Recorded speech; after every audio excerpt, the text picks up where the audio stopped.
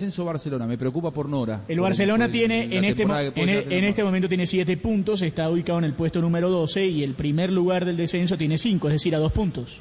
A 2 puntos del descenso. Ahora, hay un detalle rapidísimo, Juanjo. Y está del primero a 6. O sea, está más cerca. Goles a favor y en contra del Barcelona y el Madrid, por favor. Goles a favor del mismo. El Barcelona, goles a favor tiene 9-5 y 9-5. 9-5 y el Madrid tiene 9-4. 9-4. Mirá lo que es el puntero contra el que está peleando el descenso. El puntero es impresionante. La Real Sociedad tiene 14 puntos, 11 goles a favor y solo 2 en contra. Un último detalle, Juanjo, que pero todos viendo el clásico. A la hora adecuada en el lugar preciso. Todo el planeta fútbol viendo el clásico. Messi jugó muy bien. Y ese es otro mérito de Messi. Del Real Madrid. Jugó de Messi, jugó bien. Porque Koeman se dio cuenta que lo tenía que sacar de donde lo ponía. Lo ponía de 9, lo aislaba. O sea, Juanjo. Otra de Koeman me había olvidado. Salió a experimentar en el clásico. Hasta ahora lo había utilizado siempre como 9, lo aislaba, no le daba contacto con la pelota. Había un Messi fastidioso. Un Messi que había jugado muy bien con la selección argentina en su posición, y este muchacho llamado Koeman, que llegó para tomar decisiones, entre otras echar a Luis Suárez y quedarse sin gol, lo pone a Messi de 9 y lo había perdido. Bueno, ayer se dio cuenta en el clásico que tenía que ponerlo más cerca de la pelota y lo puso como enlace, digamos, en esa lista. Pero no tenés 9, por el medio. Y bueno, sí, está bien, se quedó sin gol. ¿A quién le tiras un centro? A nadie. Tirémosle un centro, le tiramos un centro a la gente de Voces y Sonido que ya está acá con nosotros escuchando y se alarma con cada grito. Está Uriel y Silvia Charri. Silvia me ve con una cara como diciendo, ¿y estos locos? ¿Y dónde salen? Un beso grande para Silvia y un abrazo para Uriel. Sí, propongo un tema para regresar de Voces y Sonido. Propongo un tema para regresar. Volvió Hazard a una convocatoria, lo dice Nachito. Así que al regreso, ¿te parece que pero lo que una convocatoria de hamburguesas no? Lo convocan para jugar en Champions. Borussia. Comercial de hamburguesas es. Pausa. Un espeto. ¿Cómo dijo? ¿Borussia qué? El arranque. Al Gladbach. El arranque es de Tito Puchetti. Le pido, por favor, hacemos el recorrido por los países. Se le acalambró la lengua. Vamos a hablar del Giro de Italia y de la Vuelta a España.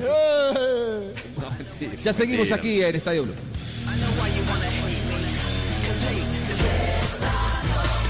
Estás escuchando Blue Radio y BlueRadio.com.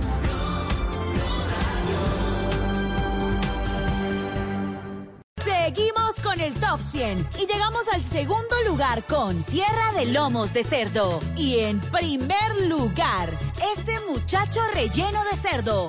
Oigámosla. Ese muchacho que estás cocinando me hizo querer volver. No hay nada tan versátil como la carne de cerdo. Conoce sus cortes y preparaciones en comemascarnedecerdo.co. Come más carne de cerdo, pero que sea colombiana, la de todos los días. Fondo Nacional de la Porcicultura. Este domingo en Encuentros Blue, una semilla con muchos poderes se revela en el río Magdalena. Lectura para el alma que acompaña y concientiza. Premios para artistas jóvenes y mujeres caficultoras. Orgullo de Colombia y mucho más en Encuentros Blue. Para vivir bien. Por Blue Radio y BlueRadio.com.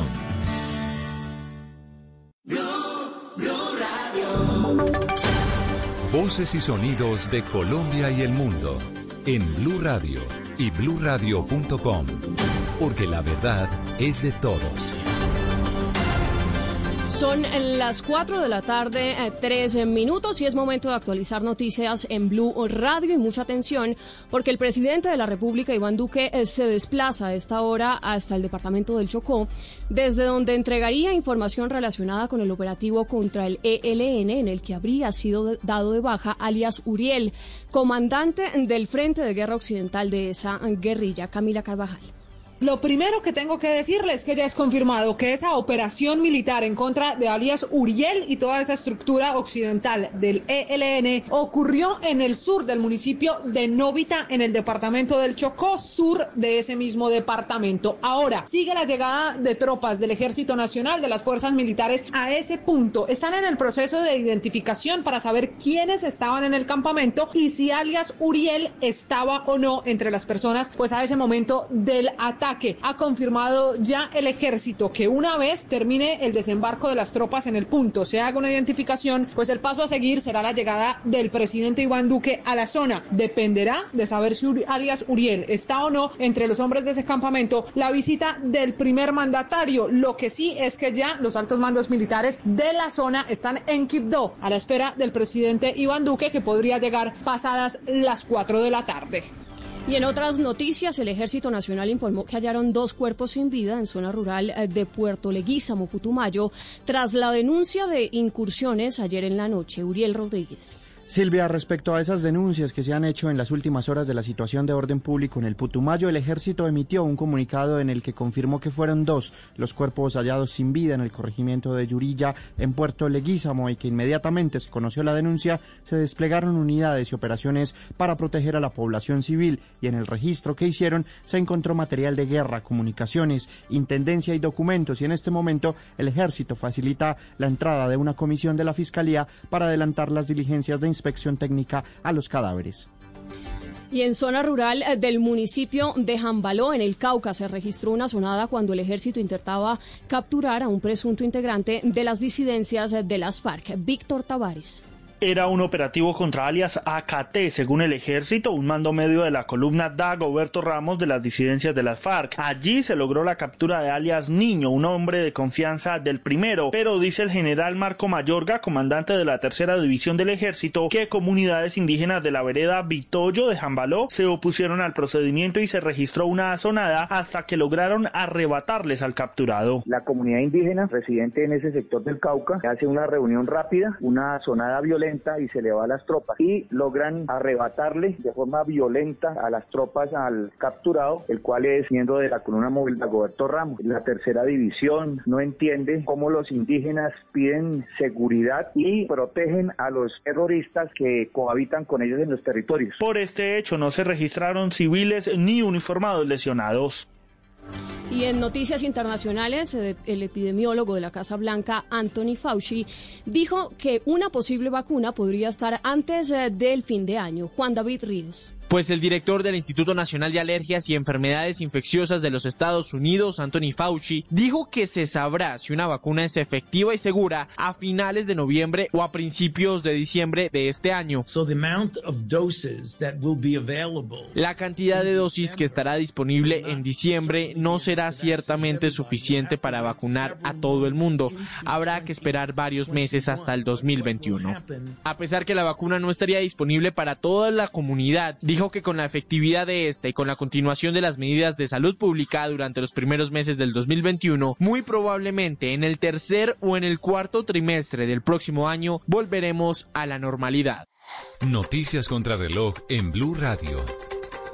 Y a las 4 de la tarde, 8 minutos, la noticia en desarrollo está entre Armenia y Azerbaiyán, donde acuerdan un alto al fuego humanitario a partir del lunes con base en información entregada por los Estados Unidos. La cifra: Francia registró este domingo el 4º récord diario consecutivo de contagios de coronavirus con 52.000 casos. Y quedamos atentos del gobierno venezolano, desde donde se denunció que España violó la Convención de Viena que rige las relaciones diplomáticas al permitir la salida del país del líder opositor Leopoldo López. Ampliación de estas y otras noticias en bluradio.com y en Twitter en @BluRadioCo. Continúe con Estadio Blue. Un grupo de hombres maltratados. Mi amor, me voy a trabajar, tengo transmisión de fútbol. No. Pero transmite es que... desde aquí, guste o no te guste. Pero mi amor, hay que ir a trabajar. No, ya dije que no. Comprendidos. Bueno, voy a salir de acá, ya voy a arrancar el partido. Ey, ya lavó la loza, ¿qué está esperando? Regañados. ¿Cómo así? No, mira. Además, tiene que darle comida a los niños. Ay, amor. Este mismo grupo de hombres te trae todas las emociones del fútbol profesional colombiano. Este domingo, desde las 5:30 de la tarde, América Pasto. Blue Radio, con los hombres motivados por el fútbol. Blue Radio, la nueva alternativa. Radio eliminatoria. Pero a ver... No está ni tibio, primero la casa. Llegamos al puesto número 3 de nuestro Top 10,000 con Te doy mi lomito de cerdo. Número 2, por siempre, mi costilla de cerdo. Y en número 1 esta semana, contigo quiero bondiola de cerdo. Vamos a escucharla. Quiero bondiola contigo, hagámosla para almorzar. No hay nada tan versátil como la carne de cerdo. Conoce sus cortes y preparaciones en comemascarnedecerdo.co. Come más carne de cerdo, pero que sea colombiana, la de todos los días. Fondo Nacional de la Porcicultura. Inicia la cuenta regresiva. They would love to see a guy like Sleepy Joe Biden who has no clue what the hell he's doing. Estados Unidos vivirá una de las elecciones más importantes de su historia. Everybody knows who Donald Trump is. We choose hope over fear. And maybe most importantly of all, truth over lies. Martes 3 de noviembre. Mañanas Blue, cuando Colombia está al aire desde Washington, con las noticias, los personajes y las entrevistas en el epicentro del acontecer mundial. Cobertura exclusiva. Elecciones Estados Unidos. This is the most important election in the history of our country. Blue Radio, la nueva alternativa.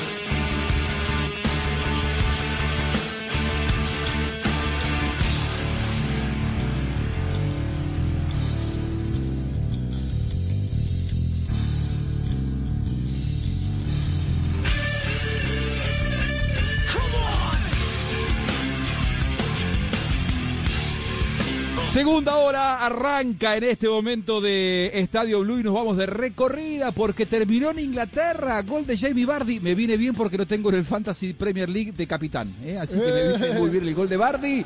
Nos vamos con el resultado en Londres. No nos invitaste al Fantasy, Juan, muy triste. Pero bueno, en Londres termina perdiendo en su casa el Arsenal 1-0 frente al Leicester con el tanto de Jamie Vardy. Un muy buen gol que hizo el equipo visitante el día de hoy en el estadio del Arsenal, así que gran victoria del Leicester en este momento que golpea al Arsenal en ese partido como local, así que el Leicester con esa victoria se ubica en el cuarto lugar de la tabla, el Arsenal queda en el puesto número 10 de la Premier, en esta Premier que sigue liderando el Everton con 13 puntos al igual que el Liverpool, así que victoria del Leicester en Inglaterra frente al Arsenal 1-0. Los de Arteta juegan como nunca, pierden como siempre. Nos vamos para España. Por favor, te quiero pedir después, cuando pasemos con el repaso, la tabla de posiciones, porque me preocupa el descenso de Barcelona. Pero dale a ver cómo está el partido. España.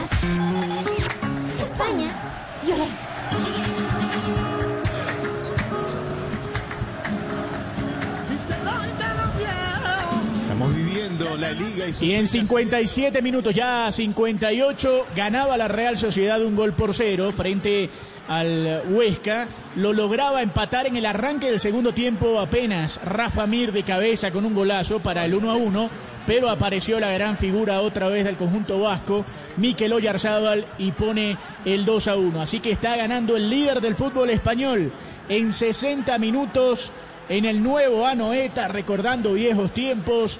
La Real Sociedad es líder, gana 2-1, así que tiene 14 puntos. El Real Madrid con un partido menos tiene 13, al igual que el Granada de Machís, de Luis Suárez, hoy jugó el colombiano. ¿Sí? Pasar una calculadora a Nora, por favor. Ya se la paso, ahí le digo ahora. Granada es tercero después del partido de hoy con 13 puntos, al igual que el Real Madrid con un partido menos, igual el Granada. Cuarto Villarreal con 12 y quinto el Atlético de Madrid con 11. En este momento el Barcelona... Cholo, ¿no? ¿Cómo? Sí. Lo critican al Cholo que está a 3 del líder. A ver cómo va. Le ganó ayer los líricos del Barcelona. Sí, le ganó ayer al Betis. Y el Barcelona en este momento es 12º, tiene 7 puntos. tiene un par de partidos menos que la Real Sociedad de Barcelona. El Celta de Vigo, Levante y el Real Valladolid de Juanjo son los equipos que descienden en este momento. El Celta tiene 5 puntos, sí, en el partido que usted estaba. El Celta tiene 5 puntos. Es el primero de los descendidos en este momento, y el Barcelona tiene entonces 7. A 2 puntos está el cuadro catalán del descenso. Lo estaba ganando la Real Sociedad. Bueno, le pasamos después una calculadora a Nora para que la tenga durante toda la temporada, que en el momento en el que se ve cerca de la zona roja, tácate, agarra la calculadora, pácate y empieza a sacar cuentas, para ver si puede sacar un puntito contra el Valladolid, el nuevo José Zorrilla, un empate contra Levante, le ganamos a Getafe y se salva del descenso Barcelona. Yo tengo fe que eso puede pasar, Tranquilo, Sebastián, no te preocupes. Nos vamos para Italia.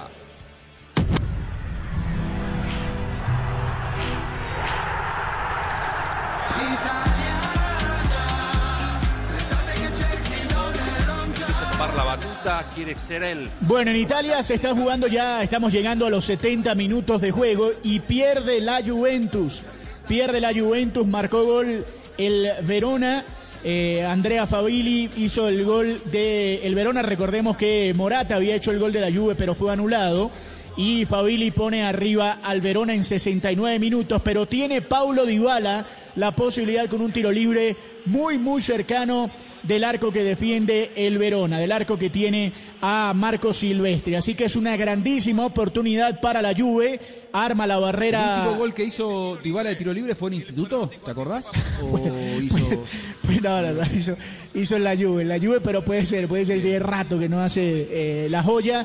Vamos a escuchar el relato porque viene una buena oportunidad para el equipo de Cuadrado. Agarré muy solo el palo izquierdo. Ahí va Dybala, barrera. Pegó en la barrera. Bueno. Se desvió la pelota. Pelota al tiro de esquina. Hay córner. Sí. Sigue Cuadrado en el campo. Son 70 minutos y repetimos, pierde la Juventus hoy en Italia frente al Verona.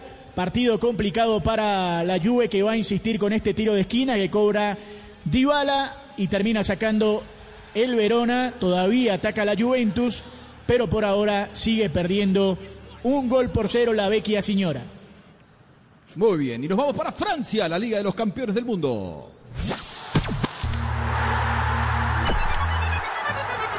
¿Qué cree que es? Francia. Cayo Enrique. A correr se viene por aquí Cayo Enrique. Allí la tiene Cayo Enrique. Marcado por Dubá, alcanzó a tocar atrás. Y en Francia estamos llegando ya a 60 minutos de partido. El Olympique de Lyon está goleando a placer al Mónaco 4-1. Memphis Depay abrió la cuenta, luego Ekambi puso el 2-0, Aouar de tiro penal hizo el 3-0 y Ekambi el cuarto. Con el 4-0 volvieron del entretiempo, y en el arranque del segundo tiempo Ben Yedder hizo el gol para el Mónaco. 4-1 ese partido en la Liga Francesa, que por ahora está liderando el Paris Saint-Germain con 18 puntos, al igual que el Lille. Están igualados con 8 partidos y 18 puntos ambos equipos, y el Rennes y el Marsella se ubican en el tercer y cuarto lugar. Así que gana el Olympique de Lyon 4-1 al Mónaco en la Liga Francesa.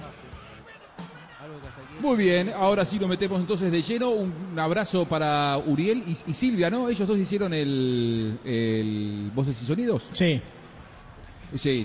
Bueno, un abrazo fanáticos para de Estadio Blue. Entregamos... Fanáticos de Estadio Blue. Muy bien, perfecto. Como toda buena persona. Excelente, como toda persona de bien. Lo bueno es que nos escuchan en España. Eso me alegra mucho, porque cuando se replican las ideas que uno hace en otro continente, vos te das cuenta que te están escuchando. Nacho, seguramente escuchan por vos, y así que, bueno, qué bueno que les hayamos marcado un poquitito con el tema de los juicios. Me alegro mucho. Tito Puchetti le prometí a usted, así que sí, el arranque suyo, porque usted dijo que quería decir un par de cosas del clásico. Yo les pido empatía a todos, Tito, por favor, con Nora. No sé si consiguió la calculadora, pero... Es que me molesta un poquitico. Con varios trabajos. ¿Le pasás una calculadora? Yo por lo general... ¿Le compras una en la semana y se la das? Debato mucho con Nora, porque me gusta, porque es un tipo que se aleja un poquito de la pasión. Yo sé que adora el Barcelona y todo esto, pero se aleja un poco de la pasión. E incluso en este programa ha alabado mucho al Madrid. Pero empezar a hablar del VAR en un partido que lo perdió el Barcelona desde el inicio, como planteó en la selección de jugadores, en lo poco que estuvieron concentrados, en la inteligencia emocional del equipo, empezar a hablar del VAR, me decepcionó un poquito como venía Nora en este programa, la verdad. No, pero Tito, yo también le clavé un par de puñaladas a Koeman, sí, y pero me pareció hasta ahí vas bien. Poner a Pedri. Usted es un tipo elegante, de extremo. Y usted debe aceptar la derrota, Nora. Usted es un tipo elegante, acepte la derrota. Es que el Madrid, con todo respeto, bien, porque el penalti fue un error infantil de un tipo que tiene muchos partidos encima como el Inglés, y Koeman, que también tiene miles de horas de fútbol a cuestas, pone a un niño de 17 años que en su vida jugó extremo. Yo no sé si Koeman vio en su vida en Las Palmas a Pedri, creo que nunca lo vio, y se notó ayer. ¿Koeman a quién le ganó? Creo que a la Sampdoria. Habla bien de Koeman porque hizo un buen trabajo en Inglaterra, pero de ahí, o sea, Koeman era el técnico. O sea, vamos otra vez y no le quiero sacar responsabilidad a los jugadores ni a muchos que van muy mal, al Inglés, que me molestó mucho lo que hizo ayer, pero me parece que la culpa, si el mundo de Barcelona, ustedes del Barcelona van a buscar culpables porque perdieron el Clásico en el Madrid y en el VAR, me parece que están buscando el ahogado río arriba. Se lo digo sinceramente, Nora. No, se están desconcentrando. Concéntrense en los verdaderos problemas de ustedes, que es tener la peor junta directiva de la historia, las peores decisiones. No ganan. Ahora, no ganan, Tito, ni con este Messi. Vos lo retás a Nora. ¿Sabés lo preocupante? Que Koeman se sienta en la conferencia y encara así, porque Nora puede tener un error de periodista y arrancar su defensa del Barça, si se quiere, desde el VAR. Bueno, pues, ahora que lo diga el técnico, que nosotros nos confundamos como periodistas es una cosa. Ahora que el técnico se siente en la sala de conferencia y hable desde el VAR, me parece que es una vergüenza. Claro. ¿Puedo acotar algo? Sí, de acuerdo. Por supuesto. Pero sí, este es tu show. Por supuesto. Este es el show tuyo y de No, Teddy. pero es el momento de Tito, no quería meterme. No, pero por supuesto. Dejó de ser el momento show de Luis Ferres Trepo. El Teddy Show. En su momento fue el show de Julie Andrews. Después pasó a ser el de Luis Ferrer y ahora es el tuyo. Me parece que tanto Koeman como Zidane, como muchos otros técnicos de equipos grandes, van a tener un gran problema en esta temporada. Porque bueno, sabemos que es una temporada muy anormal. Para tener una idea, hubo Champions la semana pasada, hay Champions esta. Equipos como el Barça o el Real Madrid tienen una plantilla relativamente corta para toda la cantidad de partidos que hay que jugar. Ya vimos cuando Zidane intentó rotar, ahora que Koeman intenta rotar. Y encima, contra los equipos chicos como por ejemplo el Getafe o como contra el Cádiz, tiene la desventaja de que juegan Champions y prestan jugadores a las selecciones. Ahora, Ezequiel, ¿vos decís que quiso rotar? ¿Koeman puso a Pedri porque quiso rotar o porque consideró que porque si pone a rotar en un clásico lo he hecho. Yo soy Bartomeu, entro al vestuario y lo he hecho en el momento. Le digo, te vas de acá, no te quiero más. Pero es que hay una cosa que agarrá tus cositas, ponelas ahí y que no llegan bien. No, yo quiero aunarme con ese. Lo que pasa es que el Barcelona, en este momento es un equipo que no tiene dinero y no pudo contratar y tiene los elementos no tiene un mal equipo. No tiene más. Y no tiene más profundidad, porque en este momento el Barcelona está en un momento de transición. Simplemente tiene poco y tiene poca calidad, que es lo peor. Digo, más allá de Griezmann, ¿a quién hubieran puesto ustedes? ¿Qué cosa diferente hubieran armado de lo que armó? Lo único que hay es que Pedri, un muchacho que no lo conocía, pero que lo vio en los entrenamientos y le gustó, porque no hay más. No hay dinero para comprar, ni hay grandes figuras. Se hace una pregunta ese. Por ejemplo, el Real Madrid tenía lesionados a sus dos laterales derechos titulares, Odriozola y Dani Carvajal. Le tocó salir con Nacho, que sabemos que cumple, pero nunca te va a ganar la raya ni desequilibra. ¿Qué es lo que hace Koeman? Pone a Coutinho en la posición por la cual fracasó en el Barcelona durante tanto tiempo, que fue jugar de extremo por izquierda. Siempre fracasó ahí. Medio le dimos destellos por dentro. ¿Qué hace Koeman? Pone a Coutinho con Nacho en vez de ponerle un tipo rápido, desequilibrante, que los tiene ahí en la plantilla. ¿Quién? Y lo tuvo en 90 minutos. ¿Quién es el tipo desequilibrante, rápido? Ansu Fati ha jugado ahí todo el año. Lo puso en otro que le marcó gol, pero lo puso en otro lado que marcó gol. Bueno, pero el gol puede... Bueno. impecable del ex Parma. Empata la Juve, que ahora irá por la victoria. Gol de Kulusevski. Y estamos 1-1. Bueno, interrumpimos a Sebas y a Luífer por el gol del empate de la Juventus, que insistió otra vez con Cuadrado, con Dybala, con otra pelota al palo, pero aparece Kulusevski y marca el empate cuando la Juve tenía problemas, cuando se queda sin Bonucci, cuando no está Chiellini en el campo, cuando sufre defensivamente la Juventus. En 78 minutos y sin Cristiano, Juventus 1, marca Kulusevski, Verona 1, Fabili, que además se convirtió, es un dato extraño en el fútbol italiano, es el primer jugador en Italia desde que los partidos se contabilizan con 3 puntos, que entra de suplente, marca gol y se va lesionado, todo en la misma jugada, Fabili. Así que con ese gol el Verona le está igualando 1-1 a la Juventus en su casa a falta de 12 minutos. Muy bien, bueno. ¿Dónde estábamos? ¿Estabas vos, Luífer? Perdón. No, estaba Sebas atacando a Koeman por el planteamiento. Decía que él hubiese puesto 3 tipos rápidos y veloces por el lado de Nacho, y yo le estaba diciendo pues que no tiene más, y que puso a Ansu Fati en una posición donde marcó gol. Entonces estaba... Claro, marcó gol, pero ha venido jugando ahí toda la temporada, de extremo por izquierda, ha venido jugando bien. Tiene a Dembélé, mejor dicho, si tu propuesta, Luis Fer, es despoblar la mitad de la cancha, que el Barcelona siempre se ha caracterizado por tener muchos tipos en la mitad de la cancha, para jugar por afuera, desequilibrar por fuera, y pones a Pedri a Coutinho que no lo hacen, pues sí. Es que yo no entiendo, que me lo expliquen. No, pero no le ¿sabes funcionó, cuál es? y no ¿sabes le por qué? funcionó. Yo te explico, llegaba a meter el cabezazo. Y yo te explico qué es lo que yo creo que está pretendiendo Koeman, el cual es atacar nuevamente por el centro, como atacaba el Barça hace 3, 4, 5 temporadas, que atacaba por el centro cuando disponía que Messi y sus compañeros rompían las líneas jugando por el piso, pero por el centro. Eso es lo que pretende Koeman, jugar a la filosofía del Barça. Lo que todo el mundo le pedía, que se desvirtuó con Luis Enrique, con Valverde, con Quique Setién, con lo que y ahora tiene, están tratando de regresar a lo mismo. Y no tú estás jugando extremos. con lo que tienen. No tiene extremo, juega por el centro. Punto. Claro, exacto.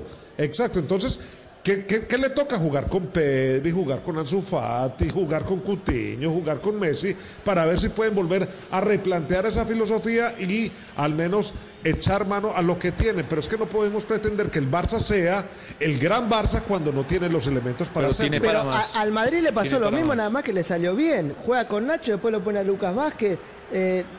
No tiene mucho más, tienen planteles cortos y van a sufrir por eso, porque hay muchos partidos, no paran nunca hasta final de temporada.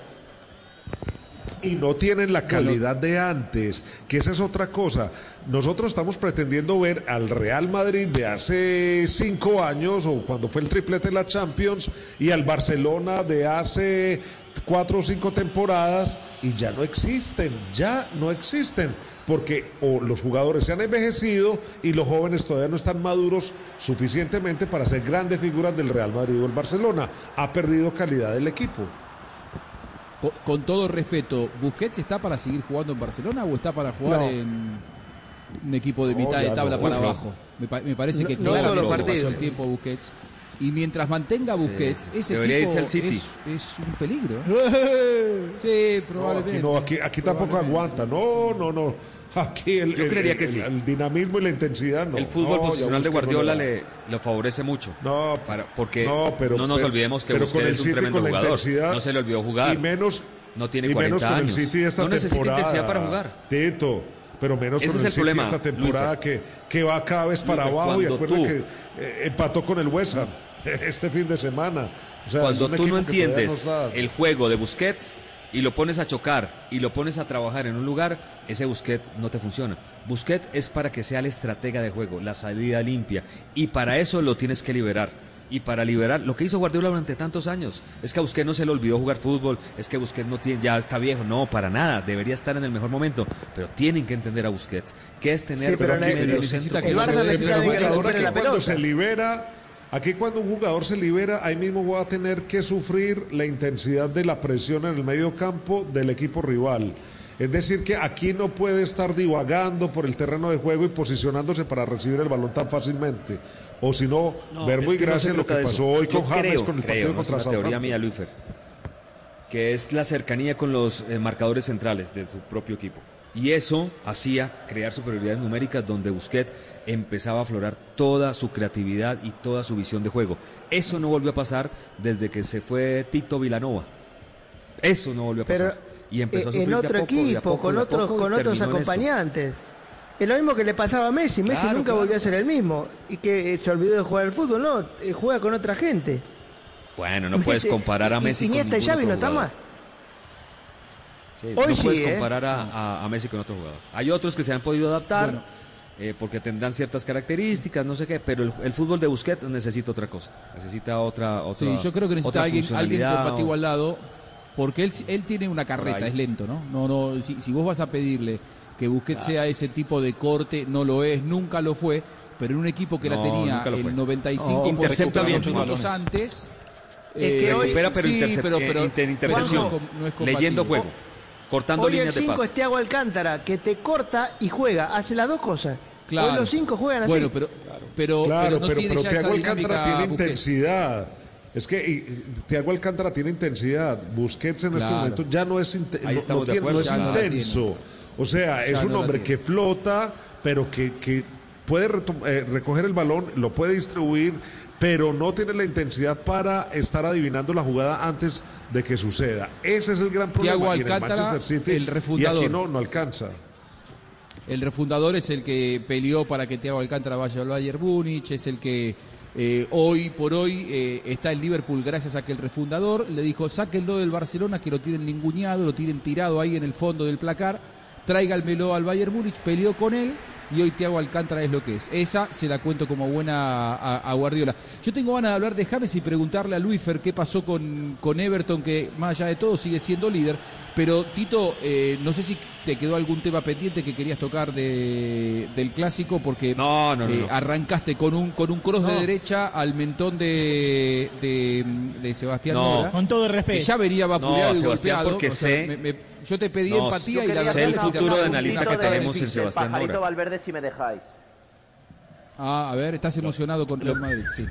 No, bueno, es que me parece que fue una puesta en escena, una performance espectacular del Pajarito Valverde. La gente se asustó cuando vio el cambio. He tenido la oportunidad de hablar hoy con el entorno.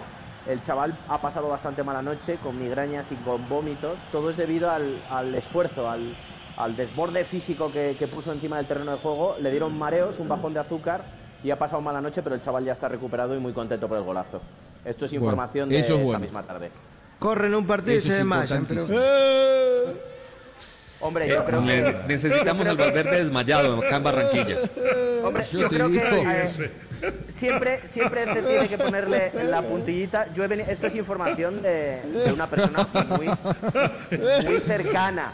No creo que el mareo de un futbolista que pase la noche con migrañas y con dolores sea motivo de que nos cachondeemos, ¿no? Me parece a mí.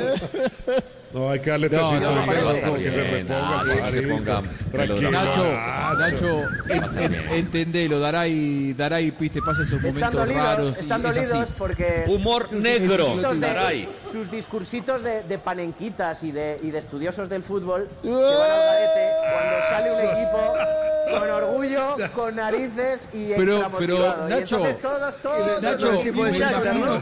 Nacho es el único que gana y se enoja. De estudiosos, todos estos discursos de estudiosos del fútbol. Gana y se enoja, yo no sé por qué. Que existe desde hace 100 años y que no tiene una explicación tan filosófica. No celebra como hincha, sino que se enoja con el contrario. Os sentís impactados y tenéis que hacer la bromita no, es que para intentar. Lo que pasa es que Nacho, cuando se analiza, el hincha lo que quiere es que todo el mundo se derrame en elogios ante un triunfo. Pero cuando se analiza, se ve el triunfo, pero también se ve por qué se consiguió el triunfo ante un rival que dio ventajas. Y eso no le gusta al hincha, lamentablemente. Yo ahora mismo estaba contando una información que me ha dado una persona muy cercana a Valverde, porque cuando me he levantado por la mañana... y es muy buena la información. ¿Qué será de este chaval? Y entonces yo, como periodista... Es un falta de respeto. Uruguay enfrenta a Colombia a las 3:30 de la tarde. Hay que darle una agüita Nacho, a las de 3:30 con azúcar para que no se ya hay prensa uruguaya diciendo que es respeto. trampa jugar a las 3:30 en Barranquilla. Entonces es una noticia muy importante para Colombia, porque Valverde seguramente va a ser titular contra Colombia el próximo 13 de noviembre a las 3:30. Hay un periodista uruguayo, ¿no? Ojo que sufre de calor. ¿En cuántos días? ¿En 3 semanas? ¿2 semanas? Más o menos en 2 semanas y media, más o menos. Va a ser la noticia. Bueno. Daray es un falta de respeto. Sí. En 2 semanas, sí, 2 semanas y media. Es un adelantado. Un aire acondicionado, Nacho es un falta de respeto. Ha sido un Ahora, sábado, un sábado duro. Yo lo entiendo y tenéis que haceros los simpáticos hoy para... No sabés. A mí cuando pierde el Barcelona yo no salgo de casa. Y el que más se ríe... Yo estoy de acuerdo con Nacho. ¿Qué les quiere que le diga? Más alto, Pero Nacho, es el que más... Era el show de Nacho. ¿Y ustedes? ¿Están escuchando? No. ¿Ha visto? El que más alto se ríe es el que más hundido está. Ese Restrepo, ese que están escuchando, ese es el más ardido. Ese es el más ardido de todo. Y luego ardido por todo el vino blanco que tomó. Qué bárbaro. Ahora, Nacho, vamos a tener que hacer prueba de doping. A ver. Controle la guardería, por favor. Están tremendo. Nacho, escúcheme una cosa. Yo te digo, después de este show, que lo celebro, lo que digo es que imagino que de esa crítica me exceptuás a mí. Yo estoy pidiendo una calculadora para medir el descenso de Barcelona. O sea, yo lejos estoy de estar ardido con esta situación. Yo de la crítica a ti te saco. De lo que no te saco es que no has sabido controlar al gallinero que tienes ahí. Yo me estuve... El único gallina es Ezequiel Daray. La única gallina que hay acá es Daray. Bueno, vamos a dar vuelta a la página. No encontré el momento adecuado. Nunca es bueno eso. Un tecito, va a pedir un tecito. Siempre hay que apostar a la vida. Un English tea. Tengo una cremita aquí de culito de bebé muy buena. Para cuando hay no. Por favor, muchachos. Siempre hay que apostar a la vida, nada de tomar la que te sobra del miércoles. Sebastián Nora, por favor, salgamos de esto. ¿Algo más para decir? ¿Habla ahora o calle para siempre, Nora? Sí, no, yo quería, Juanjo, en el mail que tenemos del buzón de sugerencias para hacer juicios, yo voy a mandar ahorita un mail para que la conducción del programa vaya pensando un pronto juicio, no digo que ya, pero contemplando un juicio a Koeman y otro a Pirlo. Lo de la Juventus es espantoso y vamos a ver cómo se desarrolla, pero esta Juventus yo creo que si sigue así, pues se terminará su reinado, Juanjo, porque está a minutos de empatar con el Hellas Verona y juega francamente mal. Buen cambio de tema. Estás distrayendo y decís, ojo que no. Dije Koeman. Buen cambio de tema. Dije Koeman también. Cambio de frente. Vamos a ver. Hizo una de Thiago, recibió ya, paró de pecho y la puso allá. Exactamente, y estaba bien posicionado hacia la derecha y pase largo y gran cambio de tema. Pero lo de Nora es hagamos de la mitad un repaso, ya que cambiamos de tema, hagamos un repaso por los resultados. Octa, ¿cómo está el tema? Bueno, terminó el partido en Inglaterra que contábamos, terminó ganando el Leicester frente al Arsenal 1-0. Todavía estoy conmocionado con el tema de Nacho. Gana la Real Sociedad, gana el líder del fútbol español 4-1, goleada frente al Huesca. Gran partido o gran pase del Chino Silva en el último gol de la Real Sociedad para poner el partido 4-1. Le quedan ¿cuántos puntos tiene? 7 minutos. La Real Sociedad tiene 14 puntos, uno por encima del Real Madrid y está Madrid, luchando como siempre. Sí, ¿El Barcelona está? Tiene 7 el Barcelona. O sea, 7 puntos por encima. Segundo en la tabla. Exactamente. Al descenso se va a 1,5. ¿Contra quién juega Barcelona la fecha que viene? Ya te voy a decir contra quién juega el Barça la fecha que viene. Vamos a mirar a ver si puede quedar en zona de descenso o no. Lo bueno es que está 2 puntos arriba. Eso es lo bueno. A ver.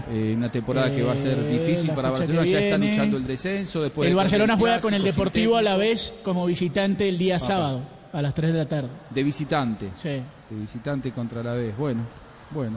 Esperemos que lo tendrá Messi. Es un partido clave ese, ¿no? Por el descenso. ¿De qué se quejará Koeman esta vez? Sí.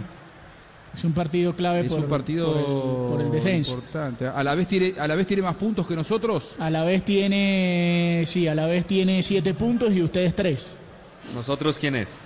No, pero yo decía Barcelona, a nosotros. No, pues yo estoy haciendo causa común con... A la vez tiene 7 puntos, al igual que el Barça. Quiero que descienda. Tiene los mismos puntos que el Barça, la diferencia está en los goles y eso. Es un clásico. ¿Se puede decir que es un clásico ese? Sí, un clásico. Un clásico duro por el descenso. Es un mano a mano. Exactamente. Es un mano a mano, es duro. ¿En qué horario es? Es a las 3. ¿Se lo puede transmitir ese partido? Sería lindísimo. Sábado 3 de la tarde.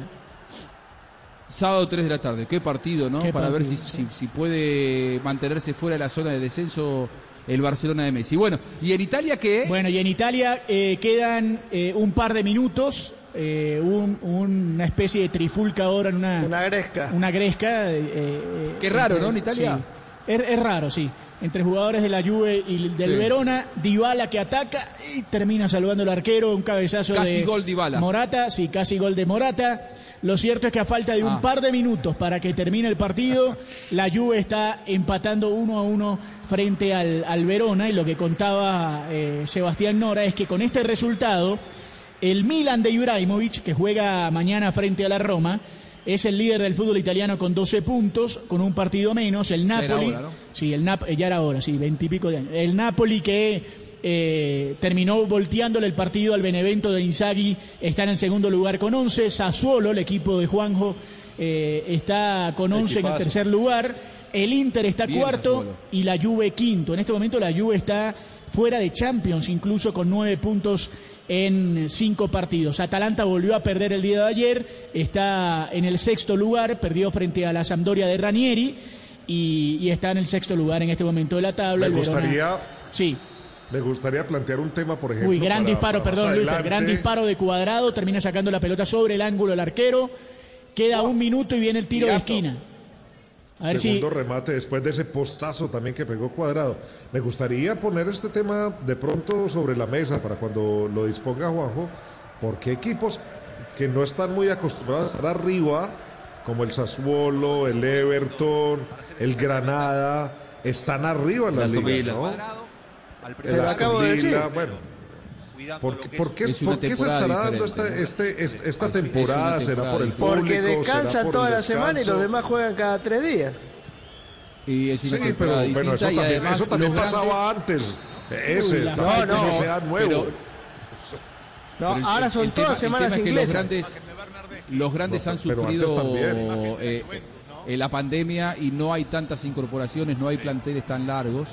Vamos a completar con Francia con el recorrido. Sí. Eso, el tema del público también.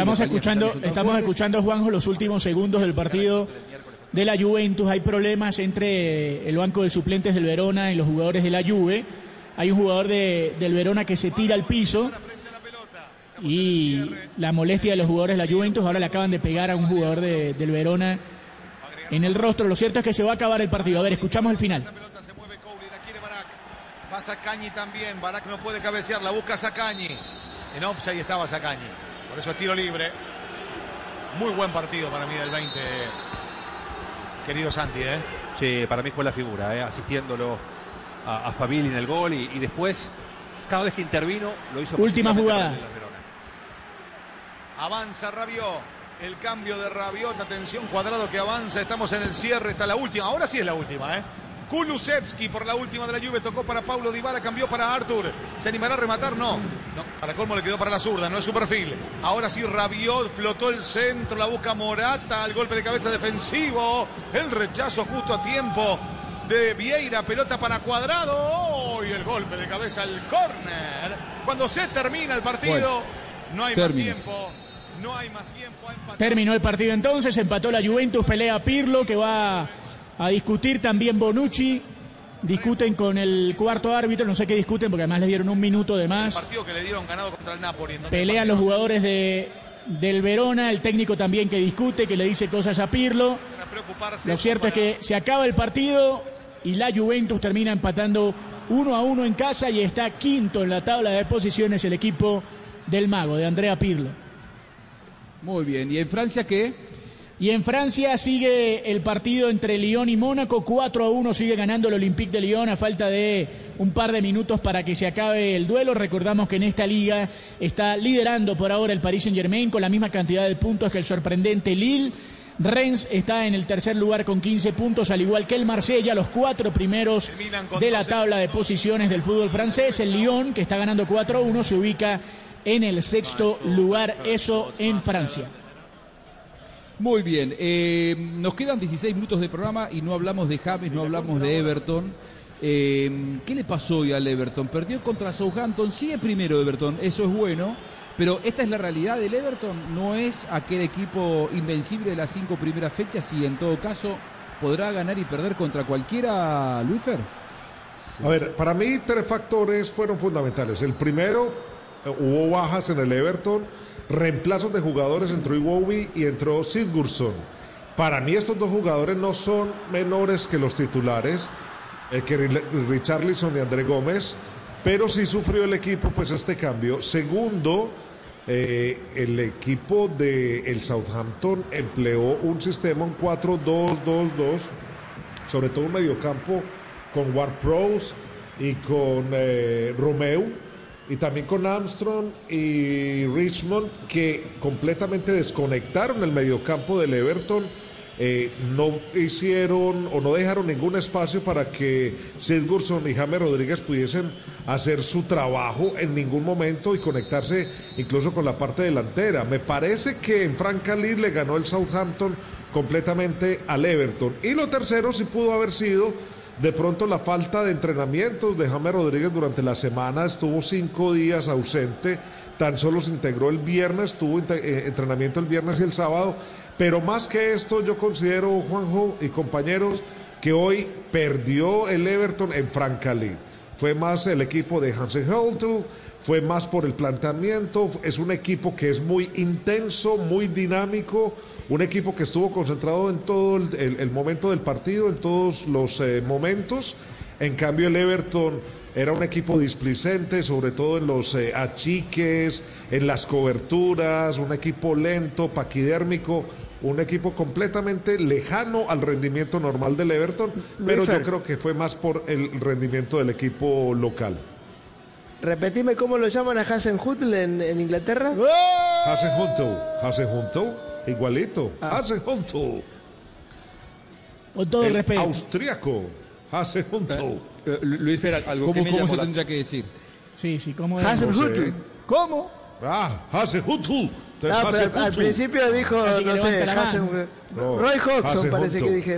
No, aquí le dicen Hasenhuttl, le dicen acá. No, bueno, es que acá a todos se le pone la pronunciación inglesa.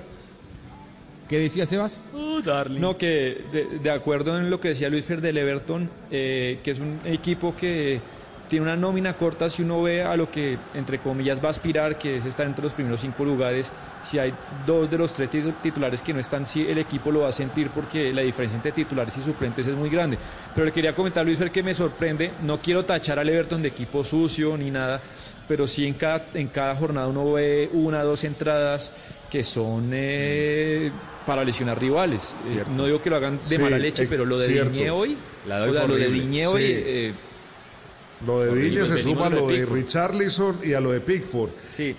Esto aquí también está en el candelabro, porque se está confundiendo la intensidad de pronto que le está pidiendo Ancelotti con el juego sucio.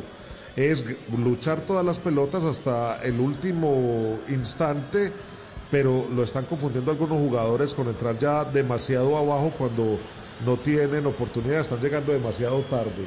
Y eso se ha hablado mucho. Claramente no viene de Ancelotti esto. Claramente. Puede que sí, no puede se que caracterizó no, porque nunca. de pronto es lo que les está pidiendo, es tener mucha presión y sobre todo buscar recuperar el balón muy rápido para encontrar las líneas adversas mal planteadas. La otra mirada de la expulsión es que me parece que dentro del partido pesó mucho. Si ustedes se ponen a ver, las primeras opciones de partido fueron por el Everton. Y en la primera que tuvo el Southampton, planteado como muy bien lo decía Luisfer, en un modelo de transiciones rápidas, de atacar, de ir a la contra, de esperar un poco, marcó las anotaciones. Y fue un golpe muy duro que no supo superar. este equipo, como hubiera jugado el primer tiempo, varias veces se fue adelante, pero esta vez no llegó rápidamente el gol del empate, ya se había ido abajo en el marcador y pudo empatar rápidamente, pero esta vez no lo consiguió. Y cuando vas en el minuto 73 y pierdes un hombre y el equipo se defiende bien como el Southampton, termina configurándose esta primera derrota. ¿Que ya hay que enterrar el Everton? No, porque Luisfer, con este fútbol que tuvo en el primer tiempo, se ha ido ganando en el primer tiempo. Sí, con un pero James hay que ver Rodríguez una cosa... que no fue el mejor, pero que metió ciertas pelotas interesantes. Claro. Pero tampoco le va a pelear la liga al Liverpool. No, pero hay que ver una cosa que se está volviendo reiterativa. Una cosa que está volviendo reiterativa, Tito, y es porque ya los equipos contrarios están mirando cómo controlar a James Rodríguez dentro de el esquema del Everton. Y en el partido anterior frente al Liverpool fue Robertson a quien lanzaron al ataque, el equipo recostó el ataque por ese lado, a James le tocó retrasarse para poder hacer las coberturas, y esta vez fue Ryan Bertrand, el ex del Chelsea, ahora del Southampton, quien se empleó por esa banda, y a James le tocó retrasarse y olvidarse de todas las labores ofensivas. Esto es lo que se está volviendo reiterativo. Claro, eso es lo que no entiendo. Y lo que pasa es que aparentemente James estaba entre algodones y lo vi correr y correr. Pero lo viste correr y correr hasta cierto momento del partido, porque después del minuto 70 se le acabó la gasolina y empezó a caminar en la cancha, y esa banda se volvió una autopista para Bertrand y todo el ataque del Southampton, y por ahí se recostó el juego. Decir, que están controlando los rivales, es meterle ataque por esa banda, y así están quemando, entre comillas, a James Rodríguez en retrocesos, y lo cansan físicamente porque no es un hombre que esté adaptado para el dinamismo y la intensidad de la Premier League. Eso lo dijimos desde el principio, pero como en Colombia ya decían que desde los primeros 15 minutos contra el Tottenham ya había superado la intensidad de la Premier League, ahí se está viendo que esto no es tan fácil. Hay algo que hay que, o sea, hasta los fanáticos de James tienen que reconocer. James tiene mucha fuerza física y tiene una tremenda habilidad con la pelota, pero hay algo que no tiene, que es velocidad. Velocidad respecto de lo que son los tipos más veloces del fútbol europeo. Entonces, te digo por lo que pasó en el Bayern Múnich, cuando lo retrasaron, no llegaba al área. Él en los contraataques no llega, como llegan los extremos. Entonces, si lo van a exigir una labor defensiva, no pretendan que cuando el equipo recupere la pelota sea el que genere el juego, porque no le da la velocidad. No, y hay otra cosa que si miramos los números fríos y duros de las estadísticas, James Rodríguez no hace sprints dentro de los partidos. Tan solo contra Liverpool hizo uno, el partido anterior había hecho otro, en uno contra el West Bromwich Albion no hizo ninguno. O sea, y en este no he mirado, pero no creo que haya hecho ninguno tampoco. Es un hombre que no hace sprints para tratar o de recuperar el balón o de sacarlo adelante, sino que se trata de posicionar y cortar el transcurso del balón, y en eso se está perdiendo James, y se está viendo que le hace falta mejorar en la intensidad, en la dinámica, en el juego box to box de la Premier League, que se le está quedando muy corta o muy larga a él y muy corto él en su estado físico para poder estar en el juego. Ahora, a su favor está que regresó de la selección, que llegó con una lesión, que no pudo entrenar durante 5 días. Vamos a ver en el próximo partido si va a estar al 100%. Mi punto es, la intensidad la puede mejorar. Ahora, la velocidad es un atributo que lo traes o no lo traes, es como el pegarle a la pelota. Yo no creo que eso lo pueda mejorar. Me parece que tal vez Ancelotti va a tener que posicionarlo en algunos partidos más inteligentemente, como para que si lo quiere defensivamente, usarlo defensivamente. David Silva, ¿por dónde se corre más? ¿Por dentro o por fuera? ¿Por dónde se corre más? ¿Por dentro o por fuera? Por fuera. Por fuera, por ¿cierto? la banda. Con Ancelotti triunfó por dentro. ¿Y ahí donde lo pone? Claro. Y lo que pasa es que antes tenía Coleman. Antes tenía Coleman y de pronto Coleman le corregía ese tipo de insuficiencia de velocidad. Ahora con Godfrey, pues va a perder.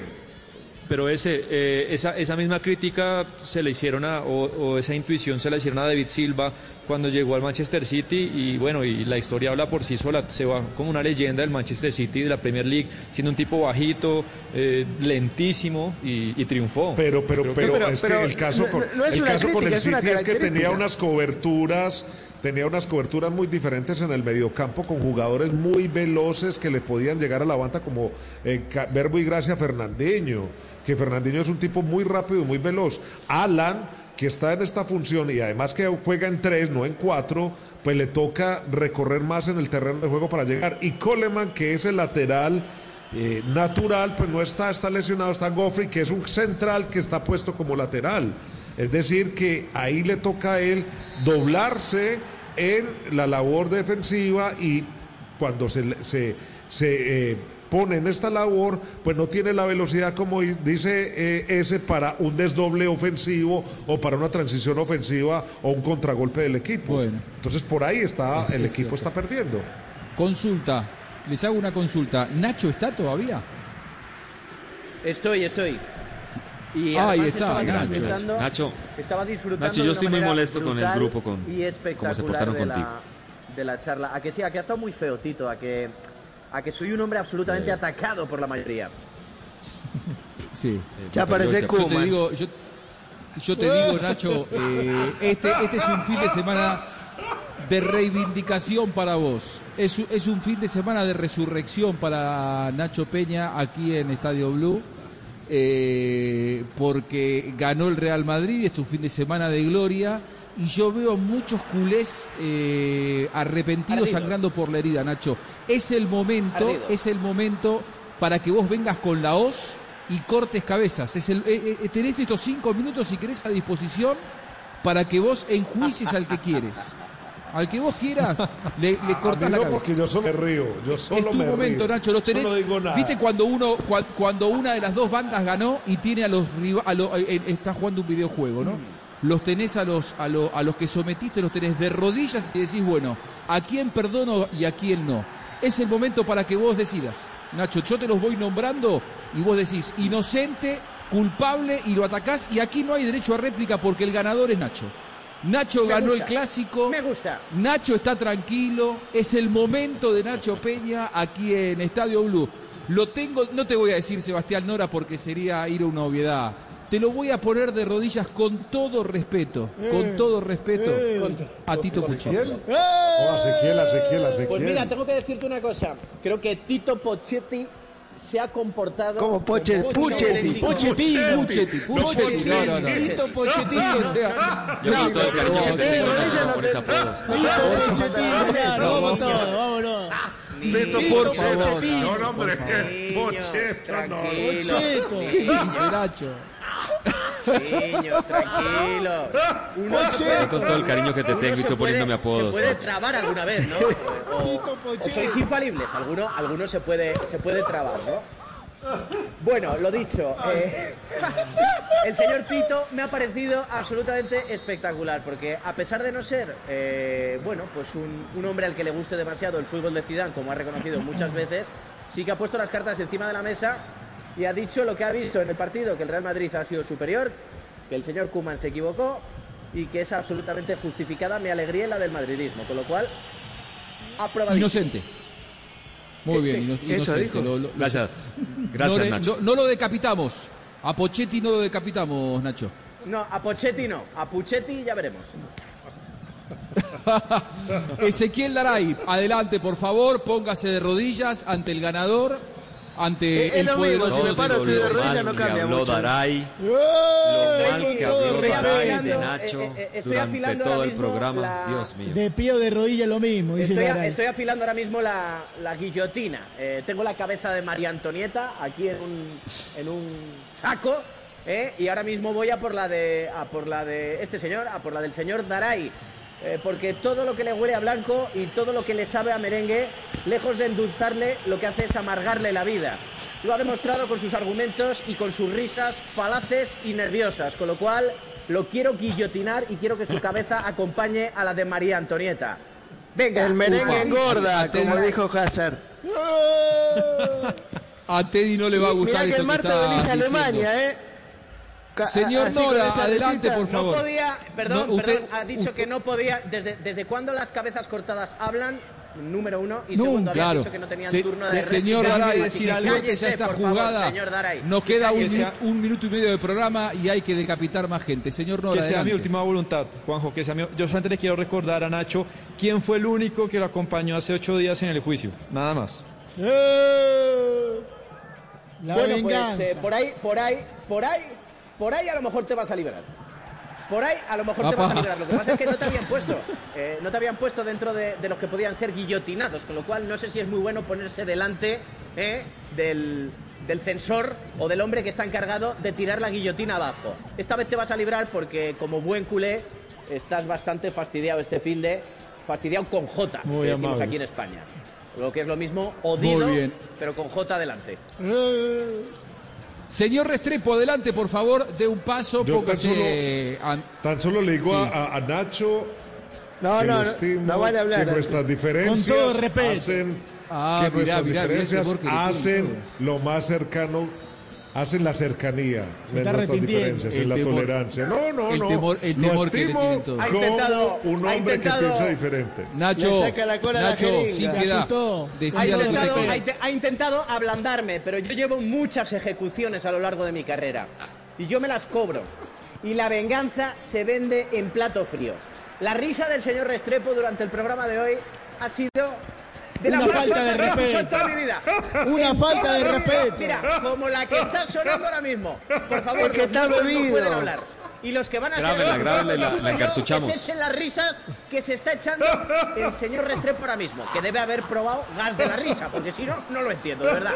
Me tiene ¿qué hacemos? Descolocado. Una falta de respeto. A la bolsa con María Antonieta y Daray. Ponga la cabeza debajo de esta que mi cabeza decapitada se quede. Y ahora cabeza mismo decapitada se va a decapitar, que se viene usted, que no puede hablar, que este hombre se viene con su cabeza, con la cabeza a acompañar la de Daray y la de María Antonieta. Venga, por favor, guillotinazo. ¿No tenéis un sonido ahí de guillotina o de cuchillo que cortar? Para el domingo que viene lo vamos a tener cuando llegue. Me queda Sasso solamente. Para que usted cumpla su voluntad. Usted, sin piedad, si usted considera que tiene que ejecutar al productor, hágalo sin ningún problema, con todo respeto. Adelante, Sasso, por favor. Acá estoy, con todo respeto, Nacho. Sí, yo cuando digo con todo respeto, me temo lo peor. Absolutamente lo peor. Y al señor Octac, que hoy le he visto también ligeramente faltón, me lo llevo y también lo decapito y lo guillotino. Tengo una colección de cabezas que voy a hacer ahora.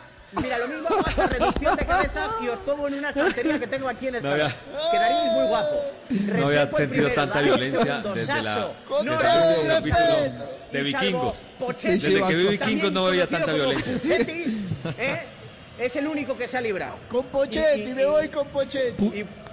Sí, con los huevos Pochetti y Nora fueron exceptuados. Huevos Pochetti. Mira, ¿te has dado cuenta, Buscalia, que no se puede cometer, o sea, han cogido el mínimo fallo, una trabada de lengua, para intentar ponerse por encima, al igual que han hecho durante todo el programa? No, antes te estamos alabando tu forma de inventar una marca, los nuevos huevos y majestático Pochetti que tiene esta gente, y el ardimiento total, absoluto y repito, majestático que tiene esta gente. Ahora os envío. Nos pasamos una para dos, Múnich, tranquilo, Nacho. Y la otra para Londres, de cremita. Nos pasamos 2 minutos. Cremita para el escoto. Nos pasamos 2 minutos.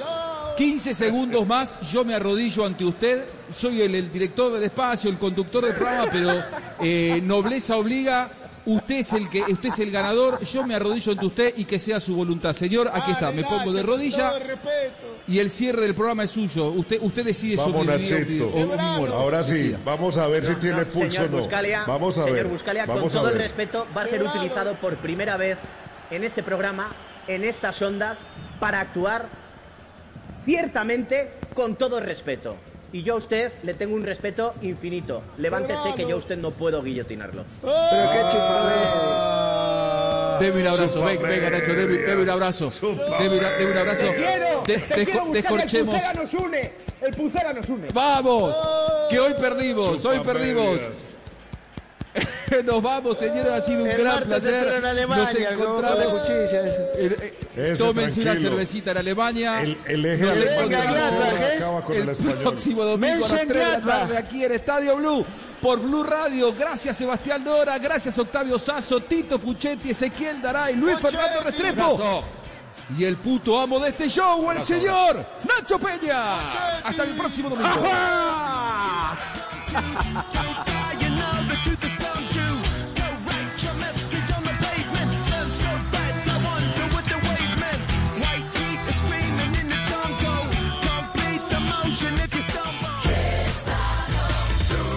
Estás escuchando Blue Radio y BlueRadio.com.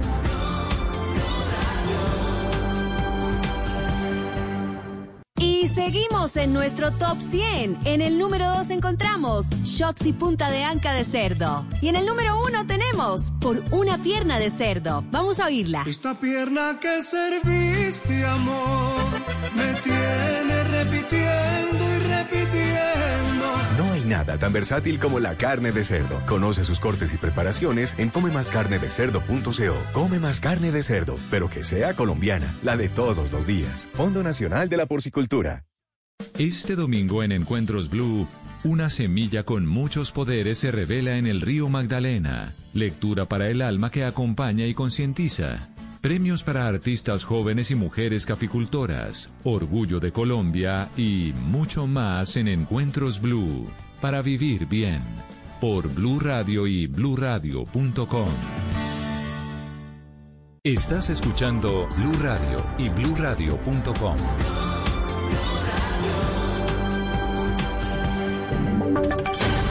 Voces y sonidos de Colombia y el mundo en Blue Radio y BlueRadio.com, porque la verdad es de todos. 5 de la tarde, 5 minutos y mucha atención porque el Instituto Nacional de Salud y el Ministerio de Salud acaban de entregar el reporte diario de casos de COVID-19 cuando Colombia ayer superó el 1.000.000 de contagios por cuenta de la enfermedad. De acuerdo con los datos suministrados por el gobierno, por las entidades, en las últimas 24 horas se reportaron 8.174 contagios nuevos después de procesar 30.040 pruebas en total, incluyendo las pruebas PCR y las pruebas de antígenos. Esto quiere decir que hay una disminución importante en el número de pruebas realizadas en las últimas 24 horas. Estamos hablando de alrededor de 30.000. Entonces, 8.174 casos nuevos de COVID-19 y 154 personas fallecidas, para completar en Colombia un total de 1.015.885 casos confirmados, 30.154 personas que han perdido la vida por cuenta de la enfermedad y más de 915.000 que se han recuperado. A estas alturas, Colombia tiene en este momento un total de casos activos de 67.940 casos confirmados de COVID-19. Juan David Ríos, muy buenas tardes. ¿Cuál es el reporte de los contagios del día de hoy de acuerdo con esta información que entrega el Ministerio de Salud? Buenas tardes. Buenas tardes, Uriel. Pues de los 8.174 casos nuevos, Antioquia está liderando una vez más esta lista con 2.750. Subió alrededor de 1.000 casos entre ayer y hoy, seguido de Bogotá con 1.258, Valle del Cauca con 850, Huila con 530, Cesar tiene 322 contagios nuevos y le sigue Santander con 290 contagios nuevos. Que el departamento de Antioquia tiene 2.750 casos nuevos, casi que duplica los reportados desde la ciudad de Bogotá con 1.258. ¿Y cuál es el reporte de personas fallecidas, Juan David? Pues en cuanto a fallecidos, de los 154 nuevos, Bogotá tiene 33 muertes, seguido de Antioquia con 16, Huila y Valle del Cauca cuentan con 13, mientras que Cesar y Boyacá tienen ambos departamentos 10 fallecimientos nuevos. Bueno, se reporta también el departamento del Cesar y el Quindío con un incremento en el número de personas fallecidas y Antioquia sube cerca de 1.000 casos nuevos entre ayer y el día de hoy. Entonces se reportan 8.174 contagios nuevos y 154 personas fallecidas. Estás escuchando Blue Radio y BlueRadio.com.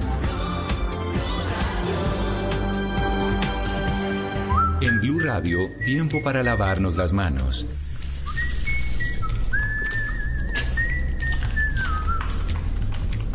Tómate el tiempo para cuidarte y para enterarte de todo sobre el coronavirus. Síguenos en redes sociales, en bluradio.com y en todos los espacios informativos de Blu Radio. Numeral Yo me cuido, yo te cuido. Blu Radio, la nueva alternativa.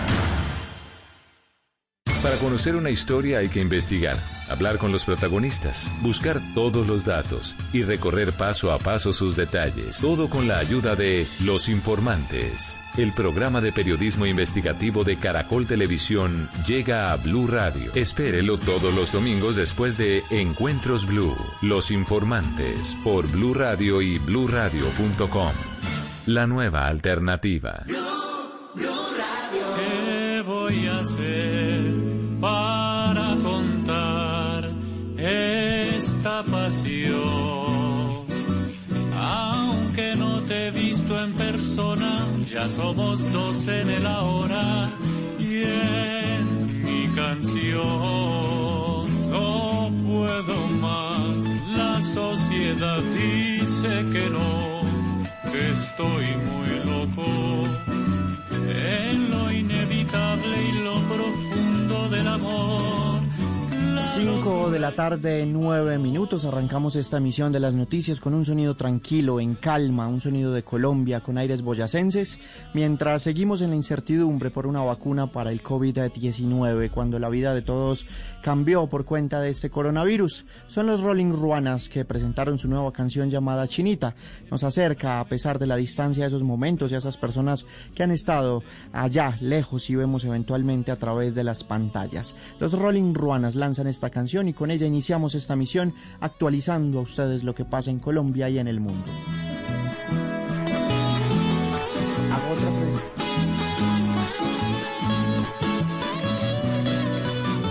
Días se van, noches se vuelven eternidad. 5 de la tarde, 10 minutos. Soy Uriel Rodríguez y junto a Silvia Charri, Juan David Ríos y todo el equipo informativo vamos a hablar hoy de la situación que se registra a esta hora en Chocó, pues en el curso de este domingo se espera confirmar oficialmente la noticia del abatimiento de alias Uriel, comandante del Frente de Guerra Occidental del ELN, tras un fuerte operativo desarrollado por las fuerzas militares en Novita, Chocó. El presidente Iván Duque se desplazó hasta el lugar y junto a la cúpula militar entregaría esta información en las próximas horas. Hablaremos también de la situación de orden público en Sucre, donde 5 personas fueron asesinadas. Ya identificaron a 2 de los cuerpos que serían campesinos. También en Putumayo la situación no da tregua con la violencia y en instantes hablaremos con el director de la Agencia para la Reincorporación y la Normalización, Andrés Stapper, y conversar de quienes dejaron las armas, sobre lo que está pasando allí y lo que se viene adelantando desde esa entidad. Hablaremos de las novedades del coronavirus y en el mundo, las protestas en Chile, las elecciones en Estados Unidos y lo que ha pasado en las últimas horas con Leopoldo López, que ya se encuentra en territorio español. Bienvenidos. Por el momento, eternas melodías que preparan dulcemente nuestro encuentro. Blu Radio. 5 de la tarde, 11 minutos. Director general de la Agencia para la Reincorporación y Normalización, Andrés Stapper. Buenas tardes, bienvenido a Blu Radio. Muy buenas tardes, un cordial saludo para ustedes y para la mesa de trabajo. Doctor Stapper, la semana pasada asesinaron a uno de los líderes del partido FARC en el departamento del Meta, Albeiro Suárez, como era conocido. Avanzan las investigaciones allí. Antes de preguntarle sobre las acciones puntuales, cuéntenos qué es lo que sucede en ese departamento con los excombatientes, usted que de cerca tiene contacto permanente con ellos. Bueno, lo primero que hay que decir es que como gobierno y desde la agencia lamentamos este hecho y condenamos cualquier conducta que atente contra los liderazgos positivos de este proceso.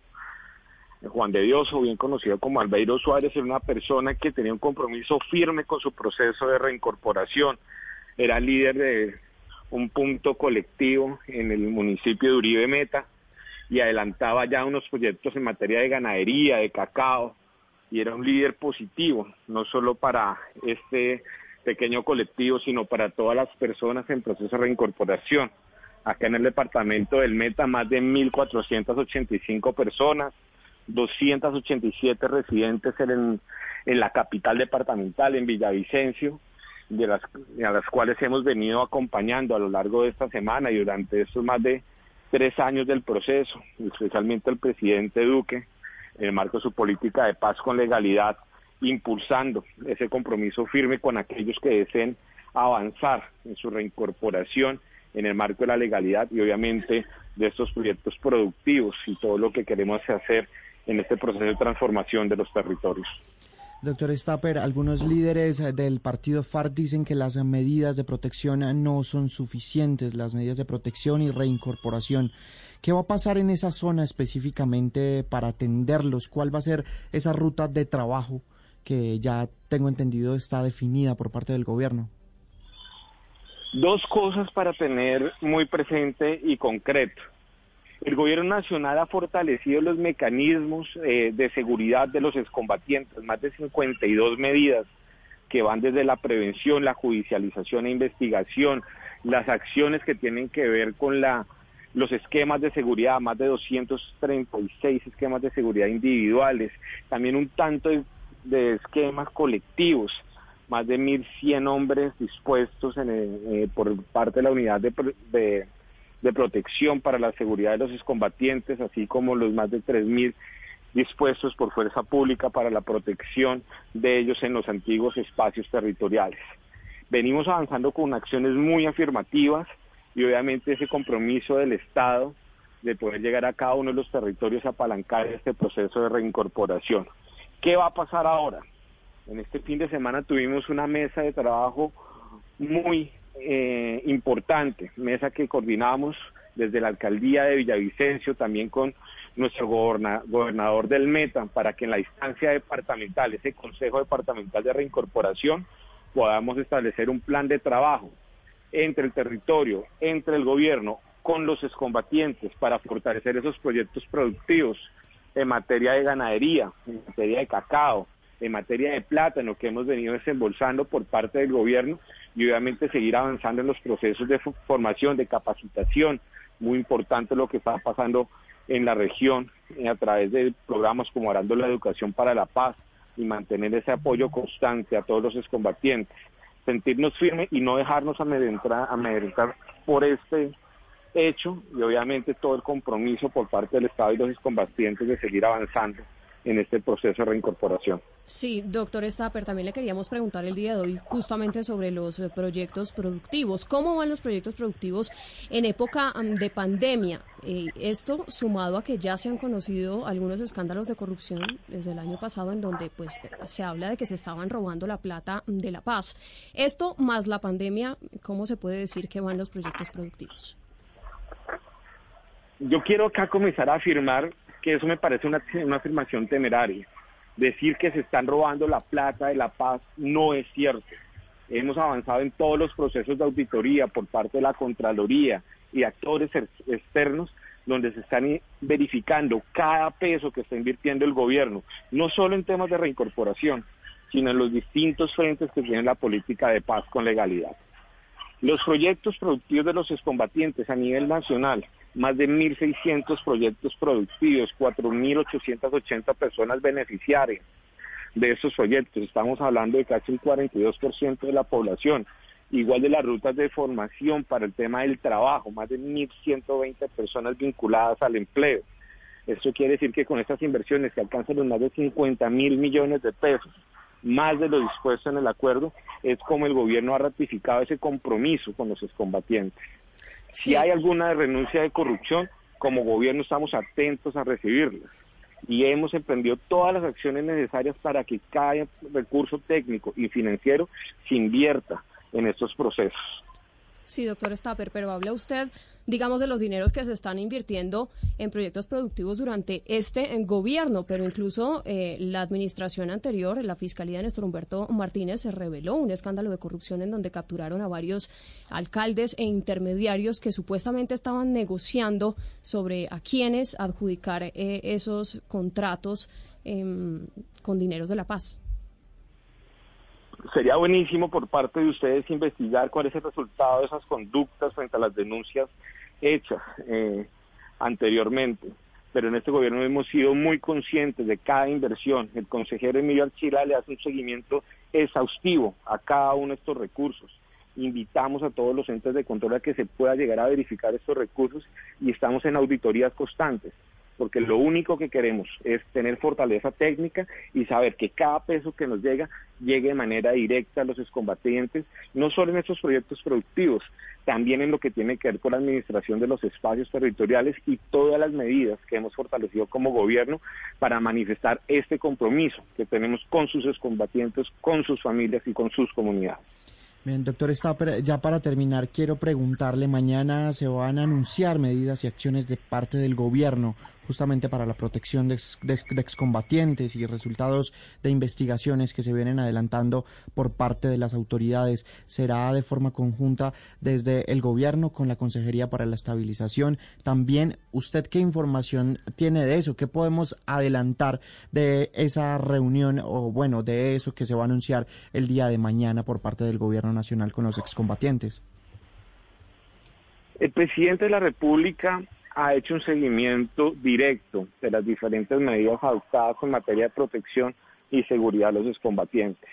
Mañana lo que vamos es a ratificar todo el compromiso institucional que se tiene por parte de la Fiscalía, cómo han sido los avances en materia de judicialización e investigación por estos hechos contra los excombatientes, cómo van adelantando esas investigaciones y obviamente esas condenas contra esas personas. En materia de prevención, como desde la agencia que tengo yo la fortuna de presidir y dirigir, hemos venido afianzando todos los procesos de prevención, autoprotección, de no estigmatización, que es muy importante, cómo fortalecer esa comunicación con las comunidades y prevenir cualquier nuevo ciclo de violencia contra ellas, pero también contra los excombatientes. También por parte de la Consejería, todo lo que se ha hecho en articulación con la UNP, más de 52 medidas que tienen unos resultados muy positivos, pero siempre con el objeto de fortalecer todos los mecanismos que tengan que ver con la seguridad y también con la judicialización de los bandidos, con los enemigos que nos quieren hacer daño en este proceso que tiene que ver con la paz, con legalidad, con ese compromiso que tiene el presidente con los excombatientes, con los municipios PEDES y con todo lo que tenga que ver con la implementación de esta gran política.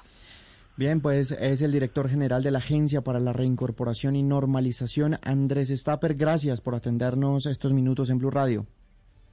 A ustedes muchísimas gracias por estar atentos de los avances de esta política y obviamente gracias por tener los micrófonos abiertos para poder hablar de lo que está pasando en materia de la política de paz con legalidad. 5 de la tarde y 21 minutos. Es Andrés Stapper, director de la ARN. Y a propósito del partido FARC, de los excombatientes, pues desde allí, desde esa colectividad, se insistió en la implementación de los acuerdos de paz para evitar que aumente el número de excombatientes asesinados luego de que se reportaran 2 muertos más el día de ayer. Kenneth Torres. Ya son 236 casos de excombatientes asesinados y reportados por las FARC desde que se firmaron los acuerdos de paz. 154 de ellos fueron durante el actual gobierno del presidente Iván Duque. Los últimos fueron en Caquetá y Cauca, por lo que están pidiendo que se implementen los acuerdos de paz, según dijo el senador Carlos Antonio Lozada. Por eso le exigimos al gobierno nacional, al presidente Duque, que más allá de las declaraciones de sus funcionarios, comprometa decididamente el esfuerzo del gobierno en implementar cabalmente todo lo acordado en materia de garantías de seguridad. En este instante hay una peregrinación por la vida y por la paz que recorre el país, en la cual están pidiendo que se detengan los asesinatos contra los excombatientes de las FARC. Y hablamos ahora de la situación de orden público en el Chocó y de la que sería una de las operaciones más importantes en contra del ELN, porque habría sido dado de baja alias Uriel, el comandante de esa guerrilla en ese corredor del Pacífico. ¿Qué sabemos, Uriel? A punto de colapsar está un puente. Silvia, pues mire, básicamente el presidente, lo que conocemos es que el presidente Iván Duque se desplaza hacia el departamento del Chocó para reunirse con la cúpula militar y con las autoridades en la zona para determinar qué fue lo que sucedió y cuáles son los avances que se tienen en materia de investigación. Pues las fuerzas militares inspeccionaron en zona al sur del Chocó para determinar el resultado de ese operativo contra la guerrilla del ELN y la estructura de alias Uriel, uno de los cabecillas más importantes de esa organización organización criminal. Ese operativo fue realizado en el sur del departamento, en el municipio de Novita, y estuvo bajo mando del Comando Conjunto de Operaciones Especiales del Ejército SECOES y la 7ª División del Ejército con jurisdicción en Antioquia, Córdoba y Chocó. Por tierra y aire, hombres de las fuerzas militares inspeccionaron el campamento guerrillero para determinar si alias Uriel y su círculo cercano estaban allí en ese lugar. Hay que recordar que el lunes pasado el presidente Iván Duque había visitado también la capital chocuana para hacer revisión de la seguridad ciudadana en Quibdó y para ultimar detalles de la operación militar lanzada este fin de semana. Uriel, gracias. Ahora nos vamos para Antioquia porque unos 8.000 campesinos en Dabeiba están en riesgo de quedar incomunicados por el inminente colapso de un puente. Las fuertes lluvias de las últimas horas complican la movilidad y la estabilidad de la estructura. Susana Paneso. A punto de colapsar está un puente que conecta el casco urbano del municipio de Dabeiba en Antioquia con 4 corregimientos. Son unas 8.000 personas las que dependen de esta vía para sus actividades comerciales, principalmente el transporte de café. El alcalde del municipio, Leighton Urrego, aseguró que este no es el único puente en mal estado. Hace 4 años que colapsó otro puente en esta vía y tenemos 2 puentes más que también están en muy mal estado. Esta vía, a pesar de que es una vía terciaria, mantenimiento y sostenimiento lo hace la gobernación. Por este puente se transporta el 95% del café que producen más de 2.000 fincas cafeteras del municipio de Dabeiba que están en plena cosecha. Y por primera vez, la unidad de búsqueda de personas dadas por desaparecidas junto a los familiares de las víctimas y las organizaciones sociales van a realizar acciones humanitarias en el cementerio de Samaná en el Magdalena Medio Caldense con el fin de encontrar desaparecidos. Silvia. Sí, señor. Le cuento que entre el 26 de octubre y el 8 de noviembre la unidad de búsqueda de personas intervendrá el cementerio San Agustín en Samaná, Caldas, y tomará muestras biológicas a 182 familiares de personas desaparecidas en la región. Es la primera vez que se hacen este tipo de labores humanitarias en la región y que tienen como objetivo recuperar cuerpos que corresponderían a personas desaparecidas en el marco y con ocasión del conflicto armado. Esta misión humanitaria, Uriel, es el resultado del trabajo conjunto entre la unidad de búsqueda de personas, pero también del Centro de Estudios sobre Conflicto, Violencia y Convivencia de la Universidad de Caldas, el equipo colombiano interdisciplinario de trabajo forense, la Fundación para el Desarrollo Comunitario de Samaná, quienes en febrero de este año le entregaron a la entidad esa investigación que da cuenta de 187 personas desaparecidas en los municipios de La Dorada, Norcasia, Victoria y Samaná.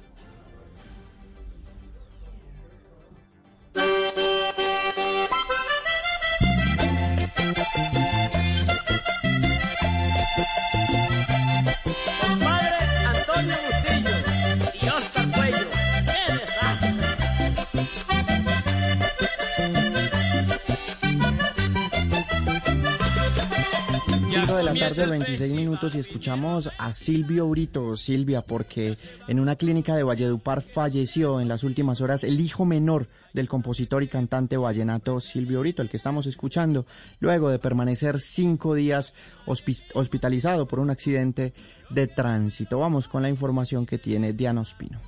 Silvio Brito, compositor de la canción Ausencia Sentimental, identificada como el himno del Festival Vallenato, amaneció con un gran dolor al recibir la trágica noticia de la muerte del menor de sus hijos, Alexander Brito, de 33 años. A través de sus redes sociales, el compositor vallenato expresó su tristeza con el siguiente mensaje, abro comillas: solo tú sabes, Dios, por qué te lo llevas, me quitas un pedazo de mi vida, qué dolor tan grande. Cierro comillas. Alexander Brito, quien era veterinario, el pasado 20 de octubre partió de Montería a Valledupar en su vehículo. Sin embargo, cuando transitaba cerca del municipio del Difícil, en el Magdalena, se salió de la carretera al parecer por un microsueño. Su muerte se produjo este domingo en la clínica cardiovascular de Valledupar, donde permanecía en la unidad de cuidados intensivos.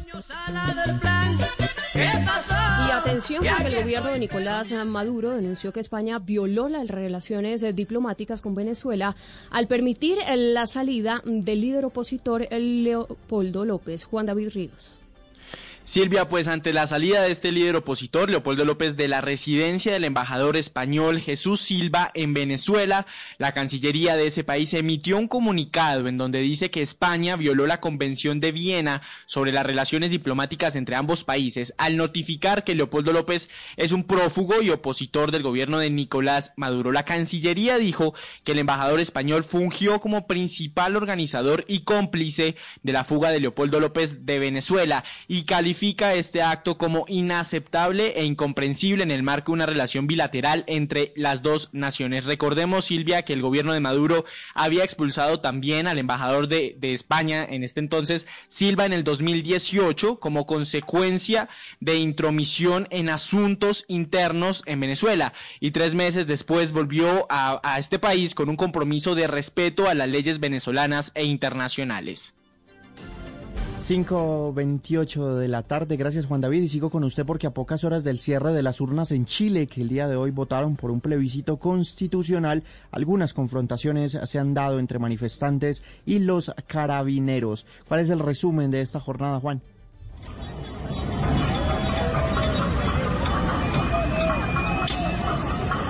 Pues Uriel, ya han pasado alrededor de 10 horas desde que Chile abrió sus urnas ante el plebiscito constitucional que busca un cambio de constitución que existe ya desde la época de Pinochet en 1980. 40 años después, muchos manifestantes salieron a las calles. En este momento se encuentran en diferentes plazas de Chile a tan solo unos 30 minutos del cierre de las votaciones para saber qué sucederá en el país con el plebiscito para la nueva constitución. Se han reportado enfrentamientos, Uriel y Silvia, entre los carabineros y algunos manifestantes en la plaza de Baquedano, en Santiago de Chile. Eso fue alrededor de las 4:30 hora colombiana. Una persona intentó llegar al monumento con una bandera, el monumento de Baquedano, y fue perseguido por los uniformados. En este momento hay más de 300 personas en esta plaza, y al igual también se encuentran manifestaciones en la plaza de Italia, que siguen las confrontaciones entre carabineros y los manifestantes.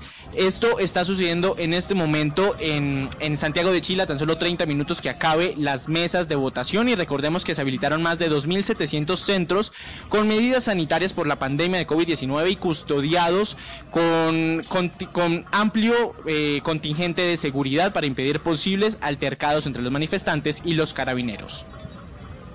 Gracias, Juan David. 5 de la tarde, 30 minutos.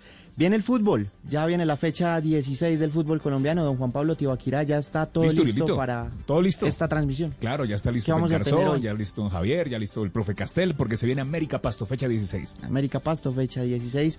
Nosotros los dejamos con el fútbol, la ampliación de estas y otras noticias en blurradio.com, en Twitter en @blurradioco. Ya viene el fútbol. Para volver a soñar, para clasificar por tercera vez consecutiva, para el orgullo de toda una nación, para vivir, sufrir, vibrar, llorar, cantar. Grita, salta, todo porque juega Colombia. Todas las eliminatorias, vívelas, súfrelas, llóralas, cántalas en Blue Radio, porque a partir de este momento estamos en modo fútbol mundial. Blue Radio y blurradio.com. Radio eliminatoria. Son tiempos de cambios a gran velocidad. Ahora la humanidad habla de teletrabajo, compras en línea, conciertos por internet, banca virtual, emprendimientos y ciudades inteligentes. Para estar a la vanguardia, sintonízate con Blue 4.0, donde la economía digital y las industrias creativas son una excusa para conversar. Dirige Juan Manuel Ramírez. Blue 4.0, lunes a viernes de 9 a 10 de la noche en Blue Radio. La nueva alternativa. Este domingo en Encuentros Blue, una semilla con muchos poderes se revela en el río Magdalena. Lectura para el alma que acompaña y concientiza. Premios para artistas jóvenes y mujeres caficultoras. Orgullo de Colombia y mucho más en Encuentros Blue. Para vivir bien. Por Blue Radio y blurradio.com. Esta es Blue Radio. En Bogotá, 89.9 FM. En Medellín, 97.9 FM. En Cali, 91.5 FM. En Barranquilla, 100.1 FM. En Cartagena, 1090 AM. En Bucaramanga, 960 AM. En Pereira y el norte del Valle, 89.2 FM. En Tunja, 103.1 FM. En Villavicencio, 96.3 FM. En Armenia, 89.2 FM. En norte de Santander, 97.7 FM. En Neiva, 103.1 FM. Y en Córdoba, 96.0 FM. También en bluradio.com. En Facebook, Blu Radio Colombia. A través de Twitter en @BluRadioCo. Y en la señal de TDT.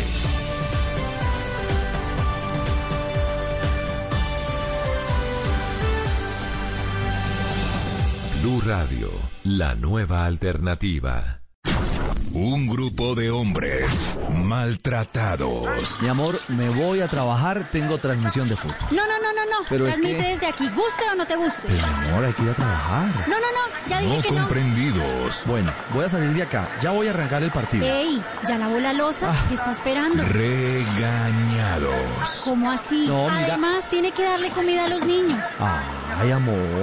Este mismo grupo de hombres te trae todas las emociones del fútbol profesional colombiano. Este domingo, desde las 5:30 de la tarde, América Pasto. Blu Radio, con los hombres motivados por el fútbol. Blu Radio, la nueva alternativa. Radio eliminatoria. Pero a ver... No está ni tibio, primero la casa.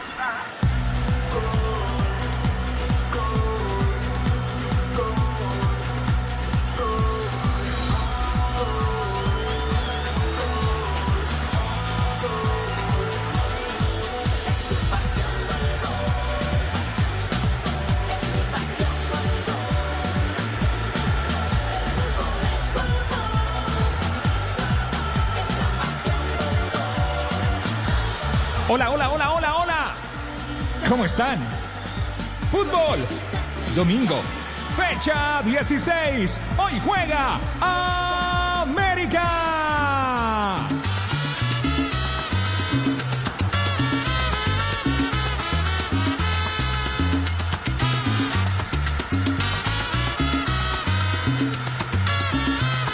América en el Pascual Guerrero recibe al Deportivo Pasto, que está bien en esta liga.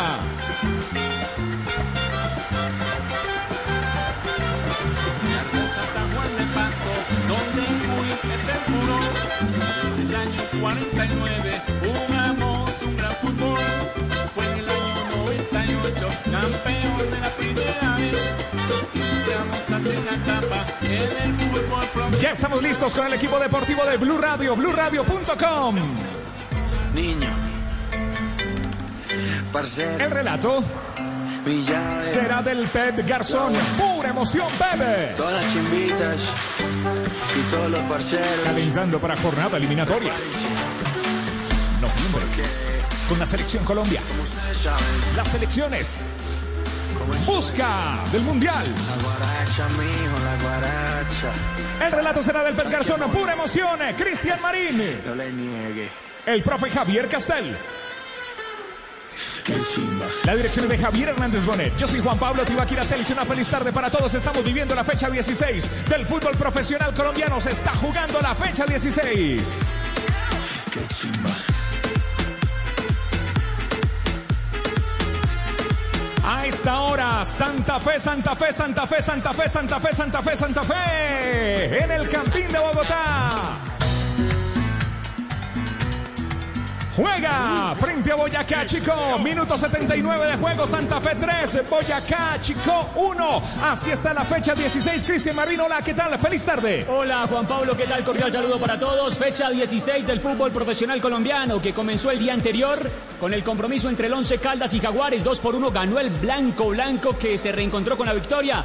Tolima sorpresivamente frenó en seco en el Manuel Murillo Toro. 1-2 frente a la Equidad, que se las trae. Junior igualó a 1 frente a Millonarios en uno de los partidos importantes de la jornada. Hoy, Envigado 3, Alianza Petrolera 3. Patriotas derrotó el colero del campeonato 2-1 al Atlético Nacional. Como usted bien lo decía, Santa Fe está derrotando 3-1 al Chicó. Y la jornada se termina de desarrollar con el compromiso entre América Pasto, Independiente Medellín Cali. Y mañana tendremos Águilas Pereira y Bucaramanga Cúcuta en el Clásico Santanderiano. Es la fecha 16 del fútbol profesional colombiano. Don Javi, hola, ¿qué tal? Una feliz tarde. Se nos viene este juego, este encuentro. América Pasto. Bueno, muy bien, aquí un nuevo examen para Juan Cruz, el técnico del conjunto América de Cali, que ha evolucionado en su juego, ha afinado algunas líneas, pero sigue faltándole un complemento. No cabe la menor duda de que este América, con el poder que tiene arriba, requiere de un jugador en el medio campo que le dé más profusión de jugadas, ese último pase para poder capitalizar todo lo que tiene. El examen es interesante frente a un rival que ha venido creciendo de la mano del boyacense, que ya todos conocemos. Se ha convertido en el técnico que se pone de ruana el campeonato, ¿no? Sí, sí, señor. Le dan los equipos para que haga eso. Exacto, así es. Entonces, de todo eso estaremos hablando en instantes aquí con el equipo deportivo de Blue Radio en esta jornada de fútbol profesional colombiano. Así es, este es Blue Radio, BlueRadio.com en el Campín de Bogotá, minuto 80 de juego, Santa Fe 3, Boyacá Chico 1. Nos tomamos un tinto, vamos a tomarnos el mejor café para esta transmisión. ¿Quién quiere café Águila Roja? Diga yo, café Águila Roja, rico. El mejor café está aquí en Blue Radio y BlueRadio.com. Pa' pensar, pa' vivir, quiero café, pa' respirar y pa' sentir todo. Para la salud y el amor, tomémonos un tinto. Café Águila Roja. Seamos amigos. Café Águila Roja.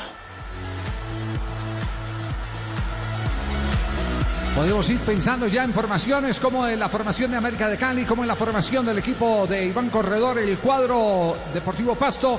Aquí presentamos las nóminas. ¿A nombre de quién, mi estimado Tibaquirá? Llegan siempre aquí en Blue Radio y BlueRadio.com con el nuevo Volkswagen. Llegan las nóminas siempre. La formación aquí está la formación de América. La formación de América. Joel Graterol con el 1. En defensa el 17, Cristian Arrieta. 2 para Marlon Torres. 16 para Juan Pablo El Cabezón Segovia. 3 para Edwin Velasco. En el medio campo, 15 para Rafael Carrascal. El 6 es Felipe Jaramillo y el 10, Jesús Cabrera. Arriba, 7 para John Arias, 20 para Adrián Ramos, que está de regreso. Y el 11 es Duván Vergara, la gran sensación del cuadro escarlata. Imagínese, uno con Ramos y con Vergara necesita a alguien que les meta más puentes ahí en la mitad, que los deje más cerca del gol, que no sean ellos los que tengan que hacer ese máximo esfuerzo de venir a tres cuartear para poder llegar al área donde es el poder de definición de estos dos que se tiene que aprovechar. No hay que alejarlos de la portería porque de cierta manera es distanciarlos del gol. Y ese es un déficit que tiene América de Cali, que lo cubre ¿cómo? Lo cubre con la inmensa calidad que tiene Vergara, jugador que sin ninguna duda está haciendo méritos, por lo menos es de la Liga Colombiana el futbolista más llamativo, pensando en opcionados al seleccionado colombiano de fútbol.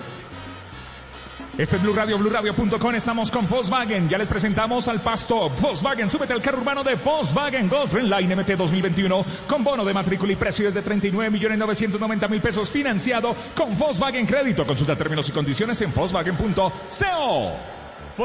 Formación del Deportivo Pasto. Diego Martínez, el quindiano, con el 1 va a la portería. 27 para Juan Guillermo Arboleda. El 5 es Danilo Arboleda. Gerson Malagón el 3 y el 17 Marvin Vallecilla, que aparece en la formación. 32 para Cristian Álvarez, el 8 es Camilo Ayala, capitán de campo.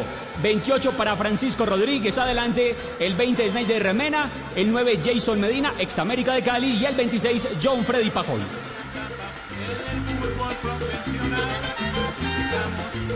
Ahí están las nóminas con Volkswagen.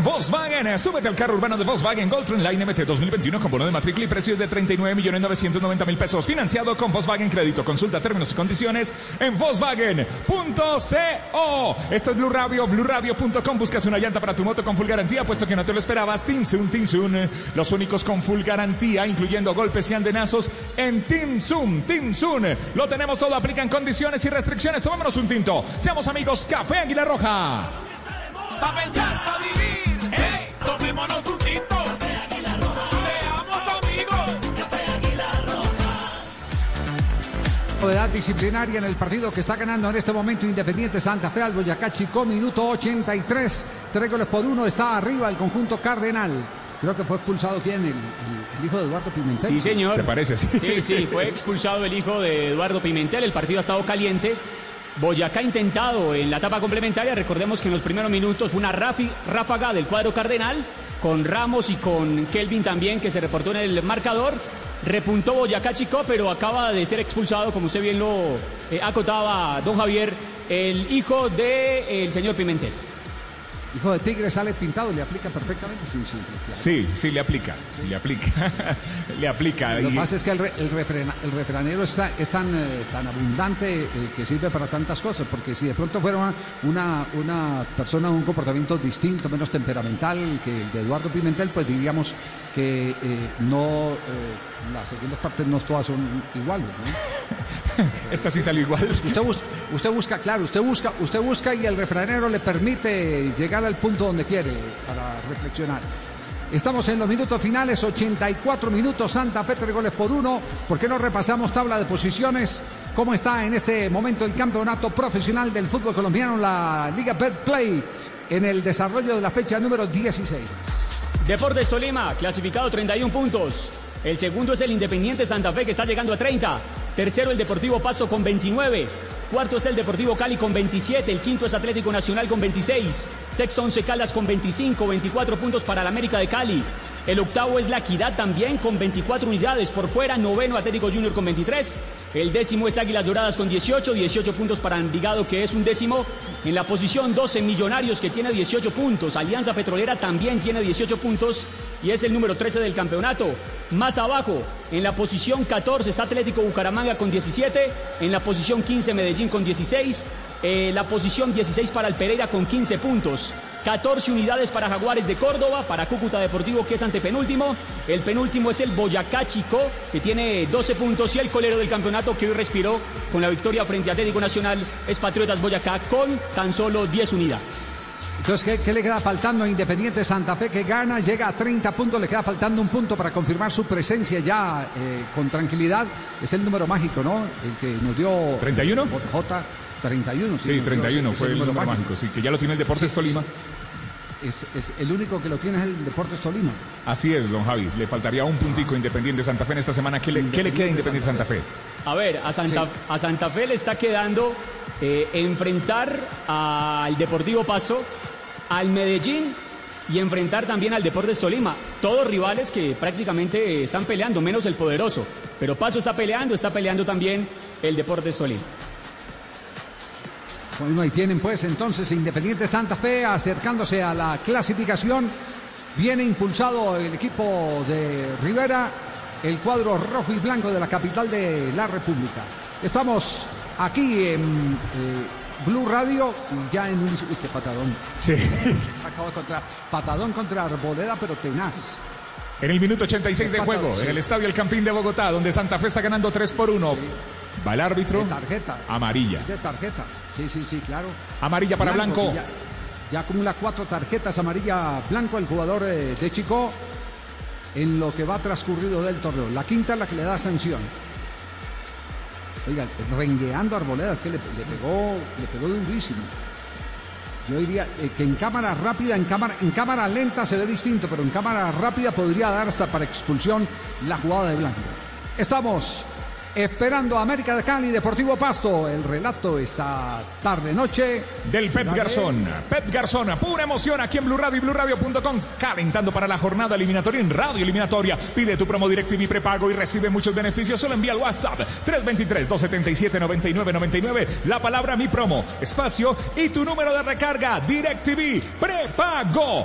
Buscas un oyente para tu moto con full garantía, puesto que no te lo esperabas. Tinsun, los únicos con full garantía, incluyendo golpes y antenazos en Tinsun. Lo tenemos todo, aplican condiciones y restricciones. Fecha 30. Señor. Sí, no, iba a preguntarle al profesor Castel, que está esperando este partido América de Cali, Deportivo Pasto. ¿Qué dice la libreta de Castel? Buenas tardes, bienvenido, profe. Hola Javier, buenas tardes para todos, para los compañeros y oyentes. Un juego de dos equipos que tratan bien la pelota, Javier. Bueno, ya esa es una buena noticia, porque los equipos que tratan bien a la pelota, que les gusta asociarse para jugar, generalmente juegan bien y nos brindan un bonito espectáculo. Y tienen hasta características parecidas en su estructura táctica, en algunos jugadores que van por los costados. Pajoy y Mena en en Patriotas, en Pasto, y Arias y Dubán como desequilibradores por afuera en el equipo americano. Tienen mediocampistas, uno mixto, uno de quite, Pacho Rodríguez, Ayala en el equipo pastuso, Jaramillo y Carrascal, teniendo la ventaja Carrascal, que aparte de ser un mixto, es el estratega en el medio del campo. Eso que tú decías, Javier, la reflexión inicial con respecto a la asistencia para los delanteros que tiene, es que hoy por eso, me imagino, la convocatoria de Jesús Cabrera en el medio del campo. Acuérdate que Sierra siempre fue titular. Pero detengámonos ahí. Jesús Cabrera es un 10 o es un media punta. Es que yo lo veo más como un delantero que como claro, un generador de su último pase. Claro, tiene manejo de volante, es decir, aquel manejo de la buena técnica para devolver una pared, pero no tiene la imaginación, esa clarividencia del pase-gol, ¿verdad? Él es un acompañante con buena técnica, eso sí, no nadie le va a... Pero además tiene un inconveniente, Javier, es que es muy irregular en un partido y en una temporada. Es decir, te hace 3, 4 cosas buenas, interesantes desde el punto de vista técnico, pero desaparece. Y ahí jugaba Sierra. Sierra siempre fue el titular, pero Sierra tenía otro perfil. Sierra era un llegador, como le gusta decir al profesor Osorio. Era un mediocampista que inmediatamente se incrustaba como segundo delantero y ha anotado algunos goles ahí importantes, pero no es el clásico organizador y pasador. Por eso encuentra mucha eficiencia ofensiva América en el desequilibrio de Dubán.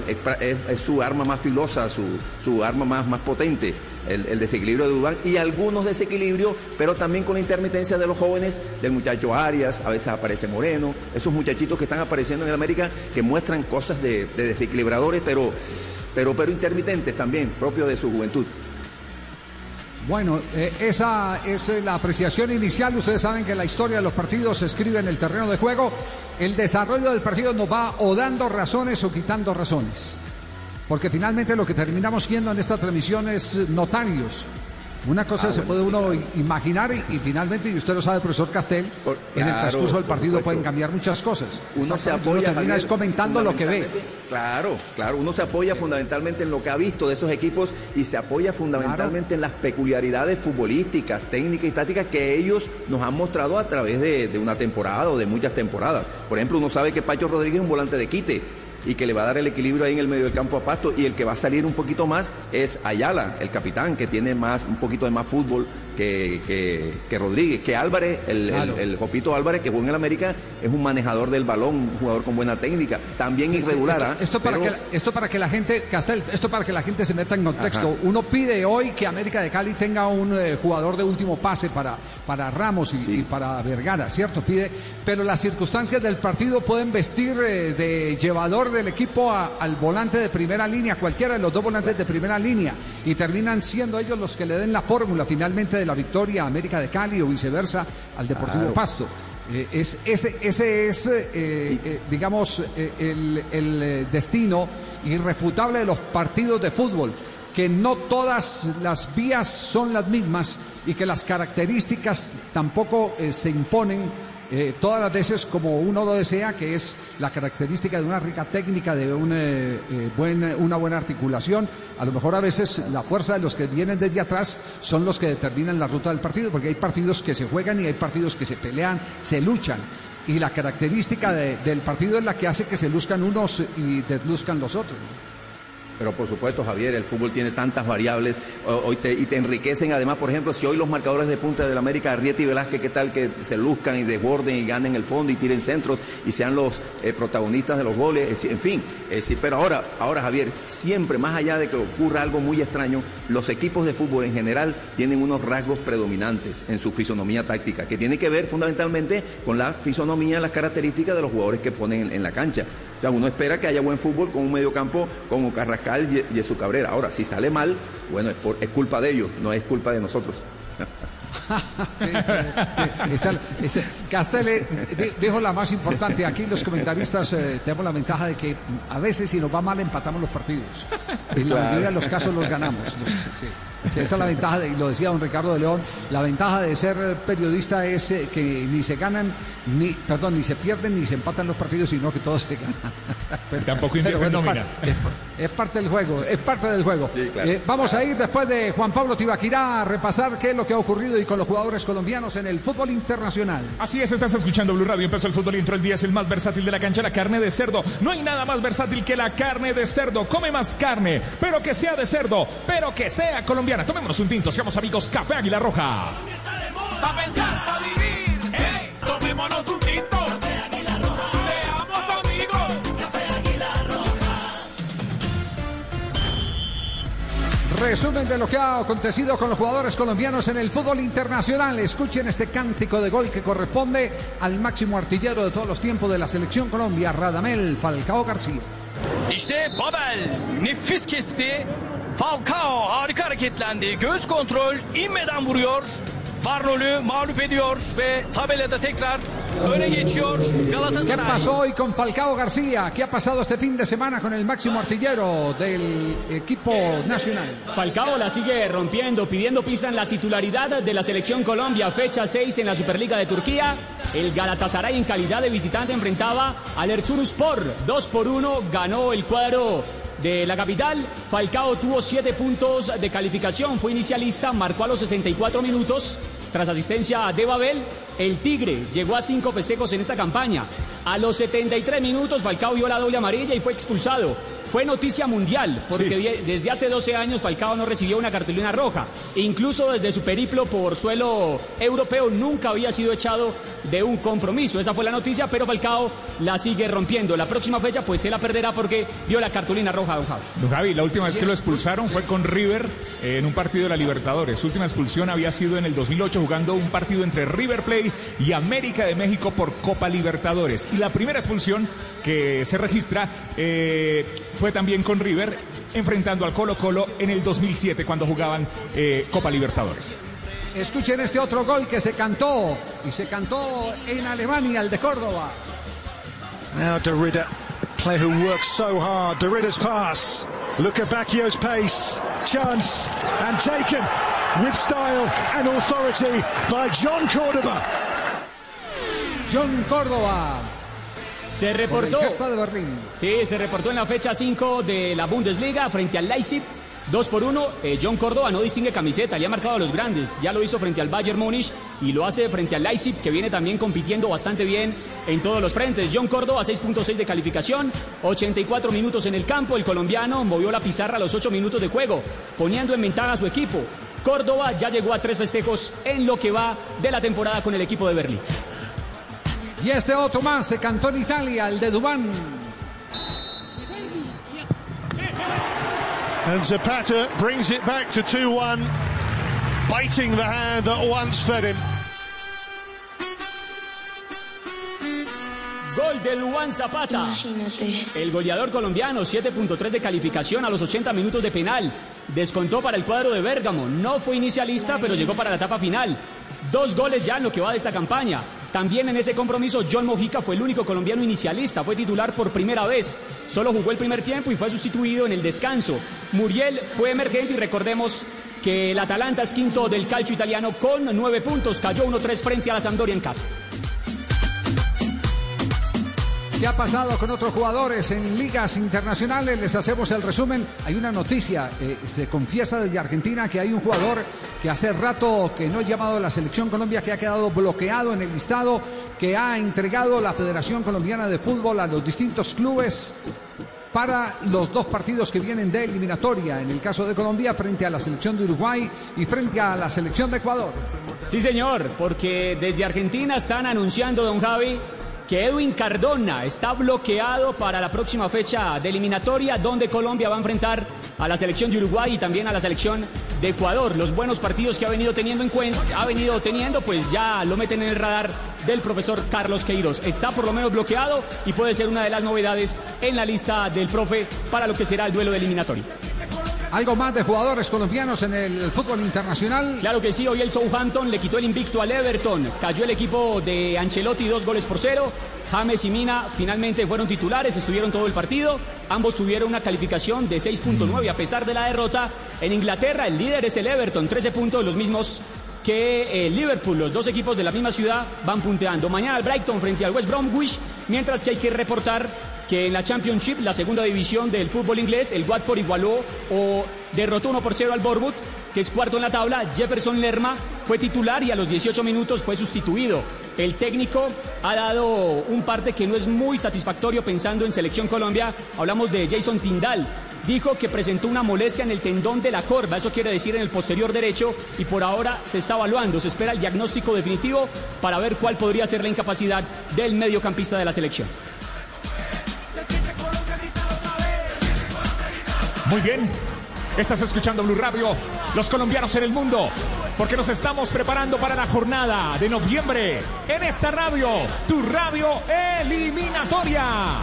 Blue Radio, radio eliminatoria. Después de ese resumen, Cristian, lo voy a invitar a un café Águila Roja, nos tomamos un tinto, ¿somos amigos? Sí, claro, por supuesto, yo, muy bien, Café Águila Roja, no se asusten, tranquilo. Café Águila Roja, un tinto. Colombia está de moda, pa' pensar, pa' vivir, hey, tomémonos un tinto. Café Águila Roja, seamos amigos. Café Águila Roja. Ya se viene. Salen los equipos a la cancha. Ahí va Vergara con el número 11. El Neymar de Tulio. América en el Pascual. Eso. En casa. América juega para ser campeón. De la mano de Ochoa comenzó. Están listos y preparados para recibir a este equipo. ¿Qué equipo? El Deportivo Pasto. No, se lo esperaban.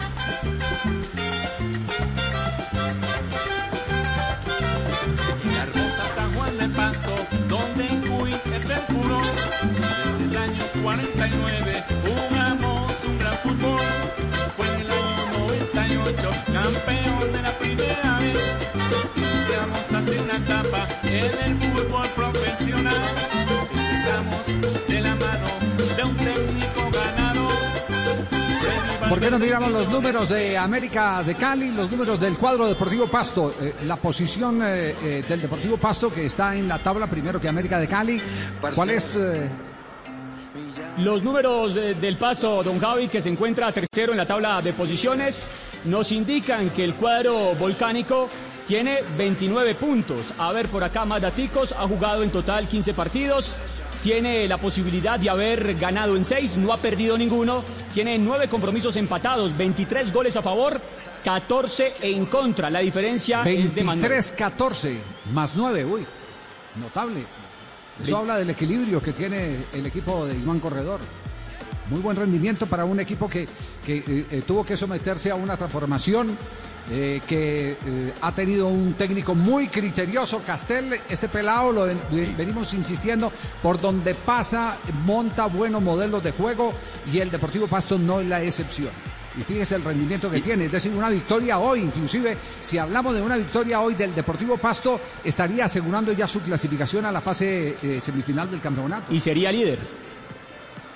Y sin Además, jugadores así, Javier, sin jugadores superestrellas ni grandes contrataciones, jugadores del medio colombiano que han tenido cierta regularidad, algunos como Ayala, como Pajoy, el mismo Arboleda, lateral derecho que jugaba en el Tolima, que es un buen marcador de punta, sobre todo para salir. Con esa clase de jugadores arma un equipo muy competitivo y además que muestra una idea futbolística también. Así es. Y las cifras de América de Cali, el dueño de casa hoy en el Estadio Pascual Guerrero. América ha ganado en 6 ocasiones, ha registrado 3 derrotas, se encontró 6 veces con los empates, 23 goles a favor y 16 en contra. ¿Cuántos a favor? 23. 23, lo mismo del Deportivo Pasto. Sí, pero le han anotado 2 más al América de Cali. Le han anotado 2 más al cuadro americano. La diferencia, don Javi, es que este equipo del sur del país no ha perdido. América ha caído 3 veces. Ajá. Pero lo que quiere decir que Pasto ha mantenido la regularidad, también ayudadito con los empates, ¿no? Sí. Bueno. pero suma, siempre suma, jornada tras jornada suma. Recordamos el equipo arbitral para esta tarde-noche de fútbol aquí en Blue Radio. El árbitro será el quindiano Alexander Ospina, el asistente número 1, John León de Caldas, el asistente 2, Richard Ortiz del Quindío, y el emergente será Luis Rodríguez del departamento del Valle. Ajá. Ya nos va a presentar Juan Pablo Tibaquirá al Pepe Garzón, que tiene el relato de este partido de hoy, fecha número 16 en el torneo colombiano América de Cali, frente al Deportivo Pasto. Así es, ya lo voy a presentar. Primero lo voy a invitar a un café. Ya está calentando el hombre. Mango, ya está calentando un café Águila Roja. Café Águila Roja, el mejor café. Colombia está de moda. Pa' pensar, pa' vivir. Hey, tomémonos un tinto. Café Águila Roja. Seamos amigos. Café Águila Roja. El relato aquí en Blue Radio será del Pet Garzón. Pepe. ¿Se quemó? Hola, ¿qué tal, señoras y señores? Atención, que ya están los protagonistas en el Pascual Guerrero. American de Deportivo Pasto. Se acaba de encender la radio, así sale la América de Cali al Pascual. América anuncia Graterol en el pórtico. Cristian Arrieta, Marlon Torres, Juan Pablo Segovia, Edwin Velasco, Jesús Cabrera, Felipe Carabillo, Rafael Carrascal, John Arias, Adrián Ramos, quien reaparece, y Dubán Vergara. Y el Deportivo Pasto para este encuentro, para este juego. Anuncia Diego Martínez, a Juan Guillermo Arboleda, Danilo Arboleda, Malagón. También estará Vallecilla, Cristian Álvarez, Camilo Ayala, Francisco Rodríguez, Sneider Vena, Jason Medina y el ídolo de la juventud, John Pajoy. Ese chiste es viejo. Muy bien. Ahí ya están listos. Está listo el relato del Pet Garzón. Pura emoción aquí en Blue Radio, BlueRadio.com. El que más está riendo es Castel, por lo de la juventud. Muy bien, 6 de la tarde, 3 minutos. El partido programado, hora de mayor, 6 y 5. Ya estamos listos para este encuentro. Nota un poquitico blando la superficie del terreno de juego del Pascual Guerrero, ¿no? Sí. No sé, me parece. ¿Ha llovido últimamente por la ciudad de Cali o qué? Sí, ha llovido climático, bastante. ¿sí? ¿Ah, sí? Sí, señor. Sí, porque se nota el terreno de juego que va a ser blando. Todo esto beneficia a esos jugadores livianos, picantes. Por ejemplo, para un hombre como Dubán Vergara es un terreno de juego, yo diría que ideal, porque es un jugador que no se entierra fácil y que con su velocidad y capacidad de reacción que tiene, porque él es un hombre que frena y tiene buen arranque después, perfectamente puede desequilibrar. Ese es uno de los que puede estar beneficiado. Se saludan en este momento Juan Cruz Real, lo mismo que el técnico Iván Corredor, técnicos de América de Cali y del conjunto Deportivo Pasto. Todo está en este momento listo ya para el inicio del partido. Hay verificación del equipo arbitral de todo lo que corresponde no solo a la contabilidad, es decir, que estén los 22 en el terreno de juego, que no le metan goles al árbitro con uno más. y además que las mallas y todo estén en condiciones. Ya se ha hecho la verificación correspondiente. Sí, y ya está listo el Pepe entonces para el relato, el primer toque a esta hora aquí en Blue Radio. Tome la fotografía ahí, este es Blue Radio, BlueRadio.com. Son las 6 de la tarde, 5 minutos. Estás escuchando Blue Radio. Aquí ya estamos listos. Es domingo y fútbol y eso nos pone muy felices en Blue Radio y BlueRadio.com. Señoras y señores, en el Pascual Guerrero hay fútbol. Y el relato. Yo pues árbitro. Alexander. Eso, la bendición. Muy bien. Cronómetro 1, cronómetro 2 y aquí el relato es del Pet Garzón. ¡Pura emoción, Pepe! Señoras y señores, rueda la bola, rueda las ilusiones en el Estadio Olímpico Pascual Guerrero para este juego América Deportivo Pasto. Balón en poder del equipo escarlata, el que va recuperando ahora desde el fondo para salir desde su fondo precisamente Marlon Torres. Es el zaguero central que va filtrando el pase, queda ahora por un contrario. Arboleda que viene a recuperar, se viene juntando con Mena, se animó finalmente Mena, pierna derecha, sacó remate, balón desviado, se va perdiendo la línea final, las primeras escarabuzas apenas arrancando el juego en el Estadio Olímpico Pascual Guerrero. Va a reponer el arquero Graterol, el que espera por la zona derecha se Arrieta, también está Torres, al igual que Segovia. Se toma el tiempo Graterol, señoras y señores, apenas arrancando el compromiso en el Estadio Olímpico Pascual Guerrero. Para salir desde el fondo Marlon Torres, el zaguero central, pierna derecha la manda a volar, cae a la mitad del terreno, va buscando Rodríguez, un golpe de cabeza, balón que viene por las alturas, otra vez Arrieta para buscar un hombre que caía, falta de Carrascal sobre Pajoy, hay tiro libre, señoras y señores, vamos a ver la pelota a la gente del equipo del Deportivo Pasto, apenas arrancando el juego, don Javi. Bueno, carga ilegítima, es el famoso caballito, por eso el árbitro Ospina ha pitado. Me dicen que han caído evidentemente unos vendavales por los lados de la ciudad de Cali en las últimas horas. Queremos agradecer al Inter de Palmira, a Antonio Guerrero, el hombre de Señora Radio. Ayer tuvimos la oportunidad de compartir en la ciudad de Palmira con los más importantes dirigentes, entrenadores del deporte vallecaucano. Más adelante les estaremos, mañana le hacemos un resumen en Blog Deportivo. Resumen ejecutivo para mañana, Blog Deportivo. ¿Sabe con quién me encontré? Con el Palmira Salazar. Ah, qué bien. Qué bien. Ahora que está jugando el América de Cali. Goleador con este América. Está de entrenador. Claro, fue goleador con el América de Cali. Sí, señor. Bueno. Se viene la pelota quieta. Se va a cobrar.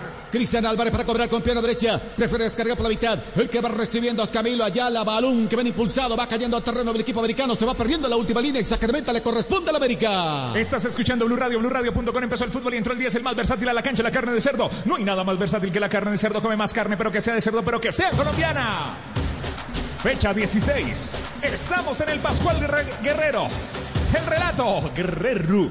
El relato es del Pet Garzón, pura emoción, Pepe. Aquí se complica América la salida, el que van a corregir ahora es Segovia, el que la va transportando para salir desde el fondo con mucha cautela. Descarga por la zona derecha para Arrieta, que le pone velocidad. Avanza con la pelota, espera Jesús Cabrera. Sigue con la pelota Arrieta, descargó para Cabrera. Acompaña también Arias, se frena un poco, levanta la cabeza, mira con qué jugar. Sigue con el balón, llega hasta la última línea, puede meter el centro, se debe de vuelta, busca auxilio. Un poco retrasado está Arrieta. Sigue con la pelota Arias, espera Cabrera, viene un centro, pasado Arboleda por rechazar. El balón que viene tomando altura, cae sobre el costado para poner desde la banda el conjunto americano. El balón vuelve a rodar y con él las emociones de nuestras competencias. Di Mayor, el fútbol nos une. Di Mayor, 36 colores en una camiseta. Di Mayor, este es Blue Radio y aquí relata el Pet Garzón, pura emoción, Pepe. Otra vez para salir desde el fondo, el que la tiene es Graterol, el que apura por la zona derecha, Arrieta para acompañar. Torres, allí insiste Torres, va jugando por el medio para Jesús Cabrera, que quiere jugar mucho más arriba, balón que queda un poco retrasado para Arias. Este que la va soltando para Carrascal, que mete un pase largo muy profundo para Ramos, va persiguiendo su pelota. Llega también Vallecilla, aquí se interpone finalmente, era Danilo Arboleda, el que lo venía referenciando a Sagro Central. Hay laterales ofensivos, le corresponde al equipo Escarlata. Y otro con el que nos encontramos en el día, otro con el que nos encontramos el día de ayer en Palmira, en la reunión de metodólogos del Inter de Palmira, fue a Ernei Gómez, el preparador físico de Cheche Hernández en aquel Deportivo Cali fabuloso que salió subcampeón de Copa Libertadores de América. El profe llegó, está recién desempacado de Perú.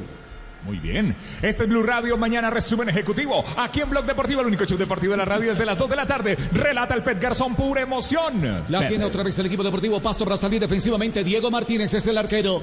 Empieza a jugar con el tiempo. El que arriba espera pacientemente Jason Medina. También está Pajoy, que se tira por un costado. El balón que viene largo, muy profundo en dirección de Juan Guillermo Arboleda. El ex Deportes Tolima se frena un poco, levanta la cabeza, puede jugar por la mitad. Espera Ayala. También está Rodríguez. Decide entregar en corto para Mena. Otra vez para Arboleda. Se le va quedando muy corta la bola. Va recobrando otra vez el conjunto americano. Duban Vergara. La juega por la mitad. Carrascal para dominar. Se va asomando allí Cabrera. Un poco retrasado está Carvillo. El balón en dirección de Velasco. La tiene otra vez América. Ahora el que va controlando es Cabrera. Jesús, que juega mucho más atrás para Juan Pablo Segovia. Se rearma la salida por parte del equipo americano. Marlon Torres para acompañar. El que se muestra por la zona derecha es Arrieta. Va pintando el pase para Carabillo. La tiene otra vez América para salir defensivamente. Le cuesta a Castel, le cuesta a la América de Cali por la presión alta que hace el Deportivo Pasto. Se hace lujo. Tiene la altura de Pasto, Tiene una buena actitud para ir a la recuperación de la pelota bien en punta o en 3/4 si el equipo americano llega hasta ahí. Marcamos el tiempo. Prohibido los errores en el fondo. Así es, marcamos el tiempo del primero, Pep. Aquí un pase largo muy profundo, lo hacía Jesús Cabrera, improductivo, buscando a John Arias, el balón que se va perdiendo a la línea final, Sacramento para el Pasto. Marcamos el tiempo de juego. Llegamos a los 5 minutos del partido. Marcador. 0 para América, 0 para el Deportivo Pasto. Estás escuchando Blue Radio eliminatoria. Aquí es Danilo Arboleda, el zaguero central que la manda a volar. Balón que viene cayendo sobre 3/4 de cancha, va buscando con golpe de cabeza. No intentó aquí Carrascal. Ahora juntarse con Adrián Ramos, el balón que deriva por un contrario. Balagón para controlar. Rodríguez para acompañar. Juega por un costado para Vallecilla. Otra vez atrás para Balagón. El hombre que la tiene que reventar y rumbo para ganar de un golpe de cabeza Juan Pablo Segovia. El balón que sigue en las alturas. Un hombre que caía. Se sanciona la infracción. Hay tiro libre, señoras y señores. De nuevo para el conjunto Deportivo Pasto. Va a tener que pensar mucho el partido de América de Cali. Muy compacto hasta este momento Deportivo Pasto. Va a reponer a otra vez el conjunto nariñense. Rodríguez acerca la bola, se viene acercando también Vallecilla. Allí está Camilo Ayala, un hombre que también vistió la camiseta del equipo americano. Estuvo en el ascenso del equipo Escarlata. El balón en devolución, lo tiene que hacer Vallecilla. Lo va a dejar finalmente para Balagón. es el que se toma el tiempo ahora. Arriba sigue esperando Medina, también está Paco y al igual que Mena. El balón en devolución para su arquero Diego Martínez. Se rearma la salida otra vez por parte del equipo deportivo Pasto. Prefiere meter un pase largo, muy profundo, balón que cae a la mitad del terreno. Va ganando, sin embargo, ahora es Cabrera. Avanza Dubán Vergara, quería dominar. Uy, se le va muy larga la bola, recupera sin embargo desde el fondo Danilo Arboleda. Juega por la mitad, Rodríguez para el control. Se le va muy larga la bola, va recuperando otra vez el conjunto americano sobre 3/4 de cancha. Ahora se Arrieta, espera Carabillo. Arrieta en devolución, la va soltando en dirección de Marlon Torres. Se rearma la salida otra vez por parte del equipo americano. La va soltando en dirección de quién, de Segovia. Quien aparece por un costado, Velasco. La tiene Segovia, es el sacro central. El argentino que avanza con la pelota, va jugando en contra para Velasco. Quiso armar esa pared con Vergara. Le faltó un ladrillo, recupera otra vez el conjunto deportivo Pasto. Arboleda para reventar, con pena derecha, cae a la mitad del terreno, retoma otra vez sobre 3/4 de cancha. Ahí está Carrascal, busca acompañamiento, la va soltando, juega mucho más arriba. Ahora con Jesús Cabrera, volumen que queda suelto, viene flotando sobre la mitad del terreno. Rodríguez para controlar, en devolución para Malagón, la tiene otra vez el conjunto deportivo Pasto. Impotente América de Cali, está llegando hasta donde se lo permite el Pasto, que está muy bien armado. Pasa rápido la línea de la pelota y deja muy poco espacio entre línea y línea. Apura otra vez América. Ahora que le va ganando a Cabrera. Descarga por un costado para Dubán Vergara. Juega mucho más arriba para Velasco. Llega hasta la última línea. Pase atrás. Bien para ganar desde el fondo. Irrumpe para ganar precisamente es Arboleda. Sale con balón dominado. Lo va soltando en dirección de Cristian Álvarez. Allí está Copito. Levanta la cabeza. Busca acompañamientos. Allí está Juan Guillermo Arboleda. Viene acompañando a Álvarez. Se va sumando a Yale. El balón en devolución para Diego Martínez. La tiene otra vez el conjunto nariñense. Nos tomamos un tinto. Somos amigos Café Águila Roja. Pa' pensar, pa' vivir, tomémonos un tinto. El relato es del Pet Garzón, pura emoción. Pep. Balón sobre 3/4 de cancha. Viene a dominar ahora Cabrera. Acompaña a Carrascal. Sigue con la pelota. Va soltando el pase en dirección de Arrieta. Acompaña a Arias. Atención, balón que viene flotando bien para ganar con un golpe de cabeza. Lo tiene que hacer Malagón. Desde el fondo no se complica. La tiene que reventar con pierna zurda. Balón que toma altura. Cae sobre el terreno medio. Retoma otra vez Juan Pablo Segovia. La tiene otra vez el América. Segovia haciendo la pausa. Busca acompañamiento. Ya está Carrascal. Organiza, descarga por un costado. Arrieta que viene acompañando. También está Marlon Torres. Ya pasa la mitad del terreno. Sobre sumando al zaguero central. Juega mucho más arriba. La juega por la mitad. Allá está Carrascal, espera Cabrera. Un poco retrasado está Carvillo. El balón en devolución. Arrieta otra vez se tira por la banda derecha. Empieza a tocar de primera intención. Va triangulando el conjunto escarlata. Este es Blue Radio, BlueRadio.com. Ataca el Pasto. Oh, que la va perdiendo América y va buscando a Pajoy. Quiso salir por el sector izquierdo. Le cometen falta. Tiro libre, señoras y señores. Hay tiro libre. Le corresponde al conjunto deportivo Pasto. Llaman a relación al hombre del América. Es el primer amonestado del partido, tempranito, volante de primera línea condicionado. Felipe Jaramillo, amonestado en el América de Cali. ¿Y cómo va este arranque del juego el profesor Javier Castel? Empieza a tener la iniciativa del América con un equipo al frente como Pasto muy organizado que cierra líneas e impide la progresión peligrosa del equipo rojo. Hay un tiro libre, contraataque además, ¿no? Sí, ahí robó la pelota. Claro. Aguanta, desarma e inmediatamente hace un fútbol directo. No se recrea descargando la pelota lateralmente, sino atacando los espacios que deja América de Cali al subir su línea de fondo casi que a la mitad del terreno. Se va a cobrar este Blue Radio, va a cobrar el Deportivo Pasto. Estás escuchando Blue Radio y BlueRadio.com. Ya marcamos el tiempo de juego. Primero el cobro. Aquí viene Cristian Álvarez para cobrar. Con pierna derecha llega el cabezazo. Espera Camilo Ayala en el área. Otro que se suma en Medina. También está Malagón, al igual que Danilo Arboleda. Aquí se levanta el centro, balón que toma altura, le va peinando un hombre del conjunto deportivo Pasto, se va perdiendo a la línea final y sacrevita para América. Marcamos el tiempo de juego. Llegamos a los 10 minutos de partido. Marcador. 0 para América, 0 tiene Deportivo Pasto. Estás escuchando Blue Radio, radio eliminatoria. Rebo, no llegamos aquí para reemplazar el repuesto original, llegamos para mejorarlo. Con repuesto Rebo llevas tu moto a otro nivel. Relata aquí con Rebo, el Pet Garzón, pura emoción. Aquí Velasco que juega mucho más arriba para Vergara, el hombre que quiere jugar por la mitad, se equivoca, acompañaba a Adrián Ramos, recupera desde el fondo Malagón. Ahora es Arboleda que la tiene que reventar, balón que viene por las alturas, de tacón intenta Cristian Álvarez, balón que deriva en un contrario. Ahora es Carrascal, para Velasco, Álvaro Segovia que le va soltando en dirección de Marlon Torres, otra vez para salir defensivamente el conjunto americano, otra vez para salir desde el fondo, la tiene Segovia, juega mucho más arriba para Velasco que ya pasó la mitad del terreno, se va sumando Vergara, el que esperaba la mitad de John Arias, también está Adrián Ramos, el balón por la mitad, se equivoca, retoma otra vez el conjunto del Deportivo Pasto con Camilo Yala que organiza, juega en dirección de Arboleda que entrega mucho más arriba para Mena, avanza Mena después de velocidad, enganchó, levanta la cabeza, mira con qué jugar, sigue Mena, mete un centro, busca Pacoy, llegó incómodo, llegó también Jason Medina, balón se va perdiendo a la línea final, ahí saca de meta, algo señala el árbitro, hay tiro de esquina finalmente entonces para el Pasto. Lo dicho, dígalo, el primero del partido, el primero para el Deportivo Pasto, Javi. Lo dicho, desarman y pelota larga, no transportan en exceso los jugadores del Pasto, buscan profundidad a través de la pelota al espacio. Va a levantar Pacoy con pierna derecha, llega el cabezazo Balagón, se suma también Arboleda. Los espigados hombres que tiene el conjunto deportivo Pasto, llegó la fuerza aérea nariñense. John Pacoy para cobrar, atento Segovia. Pendiente Marlon Torres, también está Joel Graterol, el arquero del América, muy atento a la acción en el juego aéreo. Pacoy para levantar el centro, lo tiene que hacer con pierna zurda. Se levanta el balón que viene al segundo palo, bien aparece Graterol, alcanza a manotear, el balón se va sobre la línea final. Y otra vez, sí señores, hay tiro de esquina para el conjunto Deportivo Pasto. El segundo del partido, el segundo para el Deportivo Pasto. Sigue esperando Arboleda, Tornista Malagón. Jugada extraña, cobran al segundo palo y no había nadie para cabecear en el Pasto. Y el arquero se confunde pensando que había una asistencia para algún cabeceador y envía la pelota al tiro de esquina cuando la pudo controlar. Cristian Álvarez para cobrar, levanta el centro con pierna derecha, bien para ganar con golpe de cabeza, lo tiene que hacer Segovia, va pescando el rebote, ahora Arboleda la quiso meter en el área, viene a corregir Marlon Torres, ahora sí, tiene que evacuar ese balón, desactiva el peligro, sigue presionando el conjunto Deportivo Pasto, aquí aparece Marlon Torres, se equivocó, el balón, uy, ya se levantaba el banderín, por fortuna para el América, una desatención defensiva, por poco le cuesta el primero del partido, don Javi. Es que es simple, Castel, simple, traba cualquier salida. El cuadro Deportivo Pasto y pesca en río revuelto. Javier, están señalando una posición adelantada que no existe. No existe el poder. Pero para nada. Ayer, Javier, el árbitro del partido Junior Millonarios esperó hasta el desenlace de una jugada cuando Teófilo Borré, todo el mundo en Colombia y en el mundo había visto que Teófilo estaba en fuera de lugar porque lo tomó una jugada metido. Pudo haber levantado, esperó que se desarrollara la jugada. Ahora me dijeron que era por protocolo, que los jueces de línea esperan. Ahora, Javier, es una jugada que incluso si estuviera un poquito adelantado, tenía que esperar el desenlace de la jugada para ver si de pronto estaba él o equivocado. Está totalmente legal la posición del jugador de Pasto. Sí. No totalmente legal, Javier.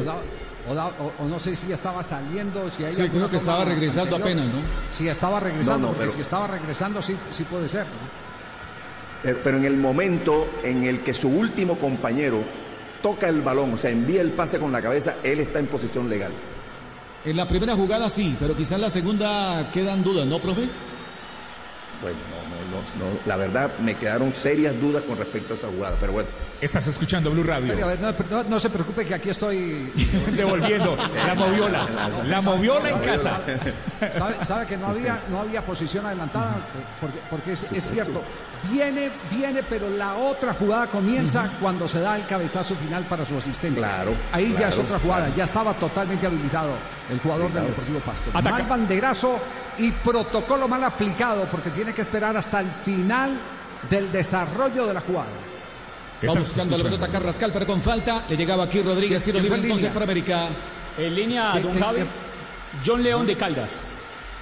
John León de Caldas, muy bien. Vaya apuntándole a John León porque vamos a hacer el escalafón también de los líneas que interfieren en el desarrollo legal de la jugada. Recuerde que ahora son equipos nuevos, ¿no? Recién conformados después de su reunión. No, pero el manual es el mismo, tranquilo. Sí. Pide tu promo. Es que se están conociendo con el árbitro hasta ahora. Pide tu promo directo. Es que no es el árbitro. No, es la línea, sí. No, es el manual de función. Es el manual de función. Pide tu promo. Sino que todo el mundo le echa la culpa al árbitro y no se fija que a veces son los jueces de línea. Ataca América. La tiene Jesús, va descargando en corto ahora para Velasco que venía acompañando. Bien, se interpone Juan Guillermo Arboleda, la tiene que tocar, la saca del terreno y tiro de esquina para América. Pide tu promo DirecTV prepago y recibe muchos beneficios. Solo envía al WhatsApp a 323-277-9999 la palabra mi promo, espacio y tu número de recarga. DirecTV prepago, aquí está el tercero del partido, el primero para el América. Jesús Cabrera para cobrar con pierna derecha, llega el cabezazo Segovia, se sube también Marlon Torres. Espera Adrián Ramos o con Vergara que puede aprovechar el rebote al igual que Felipe Carabillo que llega al juego aéreo. Va a levantar Jesús Cabrera con pierna derecha. Se va sumando Vergara. Jesús que levanta el centro balón que toma altura. Bien, maneja tiempo y distancia. En dos tiempos la agarra Diego Martínez. Es el arquero del equipo deportivo Pasto. Y esto es rapidito. Pone a correr a Einer Mena. Avanza por el costado. Encara la marca de Luan Vergara. Viene a acompañarlo. Desboca de la pelota. Por fortuna se hace el balón. Retoma otra vez el América. Oiga, ¿qué alcance tiene ese Martínez, el arquero Martínez con la mano, Castel? Todo un contragolpe. El segundo saque. Ataca América. Javier, el segundo. Claro. Se viene por un costado, la tiene Duván Vergara, bien suelta por la mitad. Ahora Jesús Cabrera limpia el camino. Encara la marca Danilo Arboleda, la tiene Jesús, busca acompañamiento, se da de vuelta, cayó, lo vino a atender Juan Guillermo Arboleda. Se dejó caer y de paso cartón amarillo para el lateral. Hay tiro libre, señoras y señores, para América. Es el primer amonestado de la visita, Juan Guillermo Arboleda, marcado con el número 27. Ahora sí, profesor Castel, porque la dinámica del partido es la que no nos permite estacionarnos en el comentario. Claro. Oye, Javier, no, lo había hecho antes en un saque largo también casi hasta la mitad de la cancha a su marcador de punta de Arboleda en un inicio de una jugada. Y ahora, para fortuna de América, es que el que acompañó en la carrera a Mena en la posibilidad de contraataque fue Duván Vergara, que hizo ese sacrificio y además que es un jugador muy rápido. Entonces alcanzó a cancelar ese contragolpe del Pasto. Bueno, amonestado el lateral del conjunto deportivo Pasto. Allí va a cobrar el conjunto americano. Cerca la bola está Jesús Cabrera. Está también Duván Vergara. Jocón Segovia. Se sube también Torres. Espera Jaramillo. Atento el arquero Diego Martínez. También está Arboleda, al igual que Malagón. Señoras y señores, va a levantarse el centro por parte de Jesús Cabrera. Va a cobrarse la falta por parte de la América. Llegamos al minuto 17 de partido. 0 para América, 0 para Pasto. Aquí está Jesús. Levanta el centro con pierna derecha. Balón al segundo palo. Sale el arquero a nada. Balón al fondo. Gol. Gol. Gol. Gol. Gol.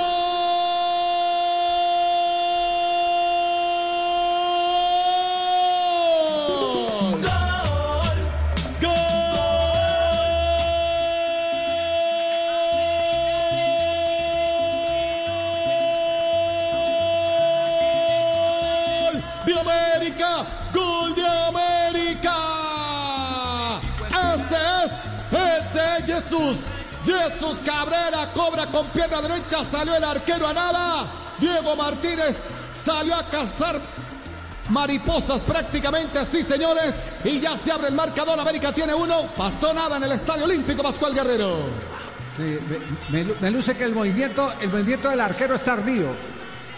Él tenía que atacar mucho antes la pelota. Por supuesto que estaba algo retrasado por posición, porque si va a cobrar un derecho y le intenta meter el balón en el primer palo, el arquero tiene que estar más pegado a la raya para poder cerrar el primer palo. Pero decide tarde, cuando viene la pelota en el aire, para mí decide tarde el ataque de la pelota al corazón del área chica. Nadie la toca excepto el ejecutor y se queda solo con un manotazo en el aire. Diego Martínez, a quien elogiamos por el buen saque, pero no con la utilización de los puños en este tipo de jugadas donde se requiere determinación. Profesor Castel. Ese retraso en la toma de la decisión de ir con más decisión y anticiparse al centro, Javier, se le vio más complicado con la presencia de Torres y Malagón, los dos que van por delante de él, dos grandotes, dos jugadores bien de buena estatura que también le perturban la visión, y entonces sale con algo de temor también de no chocarse con ellos, sale muy endeble con el brazo izquierdo y la pelota se le pasa. Súbete al carro. América se encuentra con la victoria sin haber hecho mucha elaboración en el partido, pero bueno, ese es el fútbol. Ese es el fútbol. El fútbol es la capitalización también de los errores. Se equivocó Diego Martínez de manera garrafal y celebra el Jesús Cabrera, el ejecutor, para que América ya empiece a jugar un partido con más comodidad. Ya les vamos a actualizar la tabla de posiciones. ¿Cómo está después de Juan Pablo? Súbete al carro urbano de Volkswagen Gol Trendline MT 2021 con bono de matrícula y precio desde 39.990.000 pesos. Financiado con Volkswagen Crédito. Consulta términos y condiciones en Volkswagen.co. Ataca el Pasto. Aquí viene un centro pasado. Uy, el arquero se contagió de lo mismo de Diego Martínez. Por fortuna le cayó otra vez a Graterol. Se equivocaba aquí el arquero venezolano al servicio del América.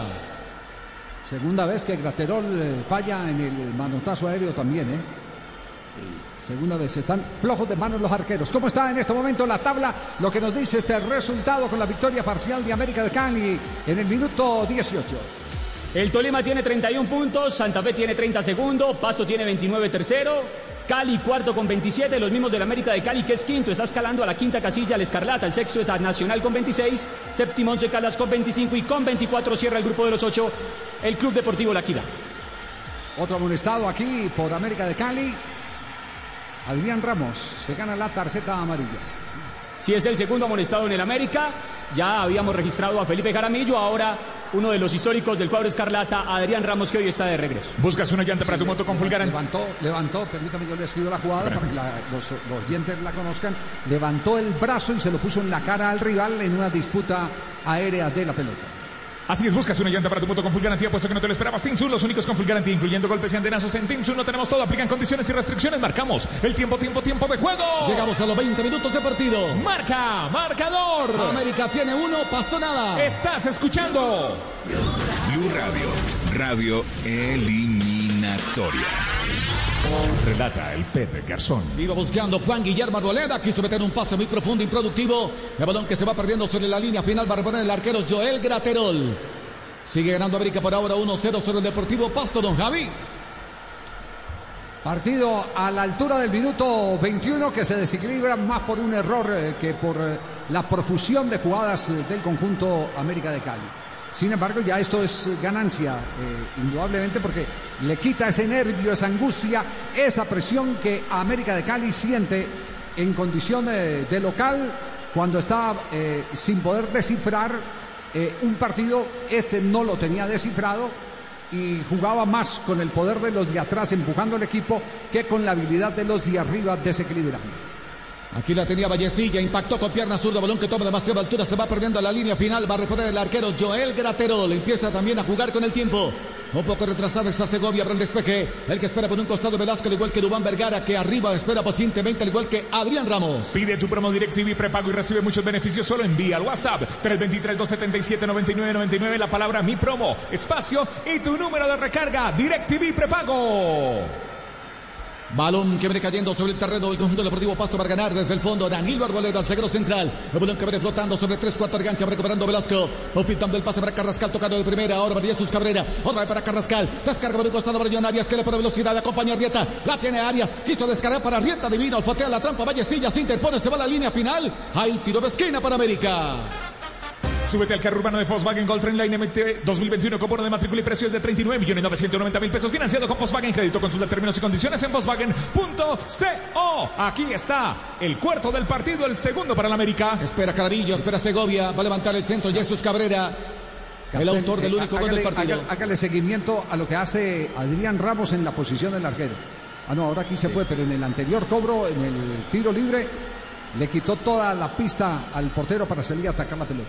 Aquí Jesús que levanta el centro, balón que viene tomando altura sobre el segundo palo, superando a todo el mundo, el que va corriendo por ese balón. Ahora es Dubán Vergara, espera Carabillo, la tiene Vergara, se animó, quiso meter el centro, la bola que se estrella en Juan Guillermo Arboleda, venía interponiéndose en la trayectoria del balón. La pelota sobre un costado para reponer desde la banda la América.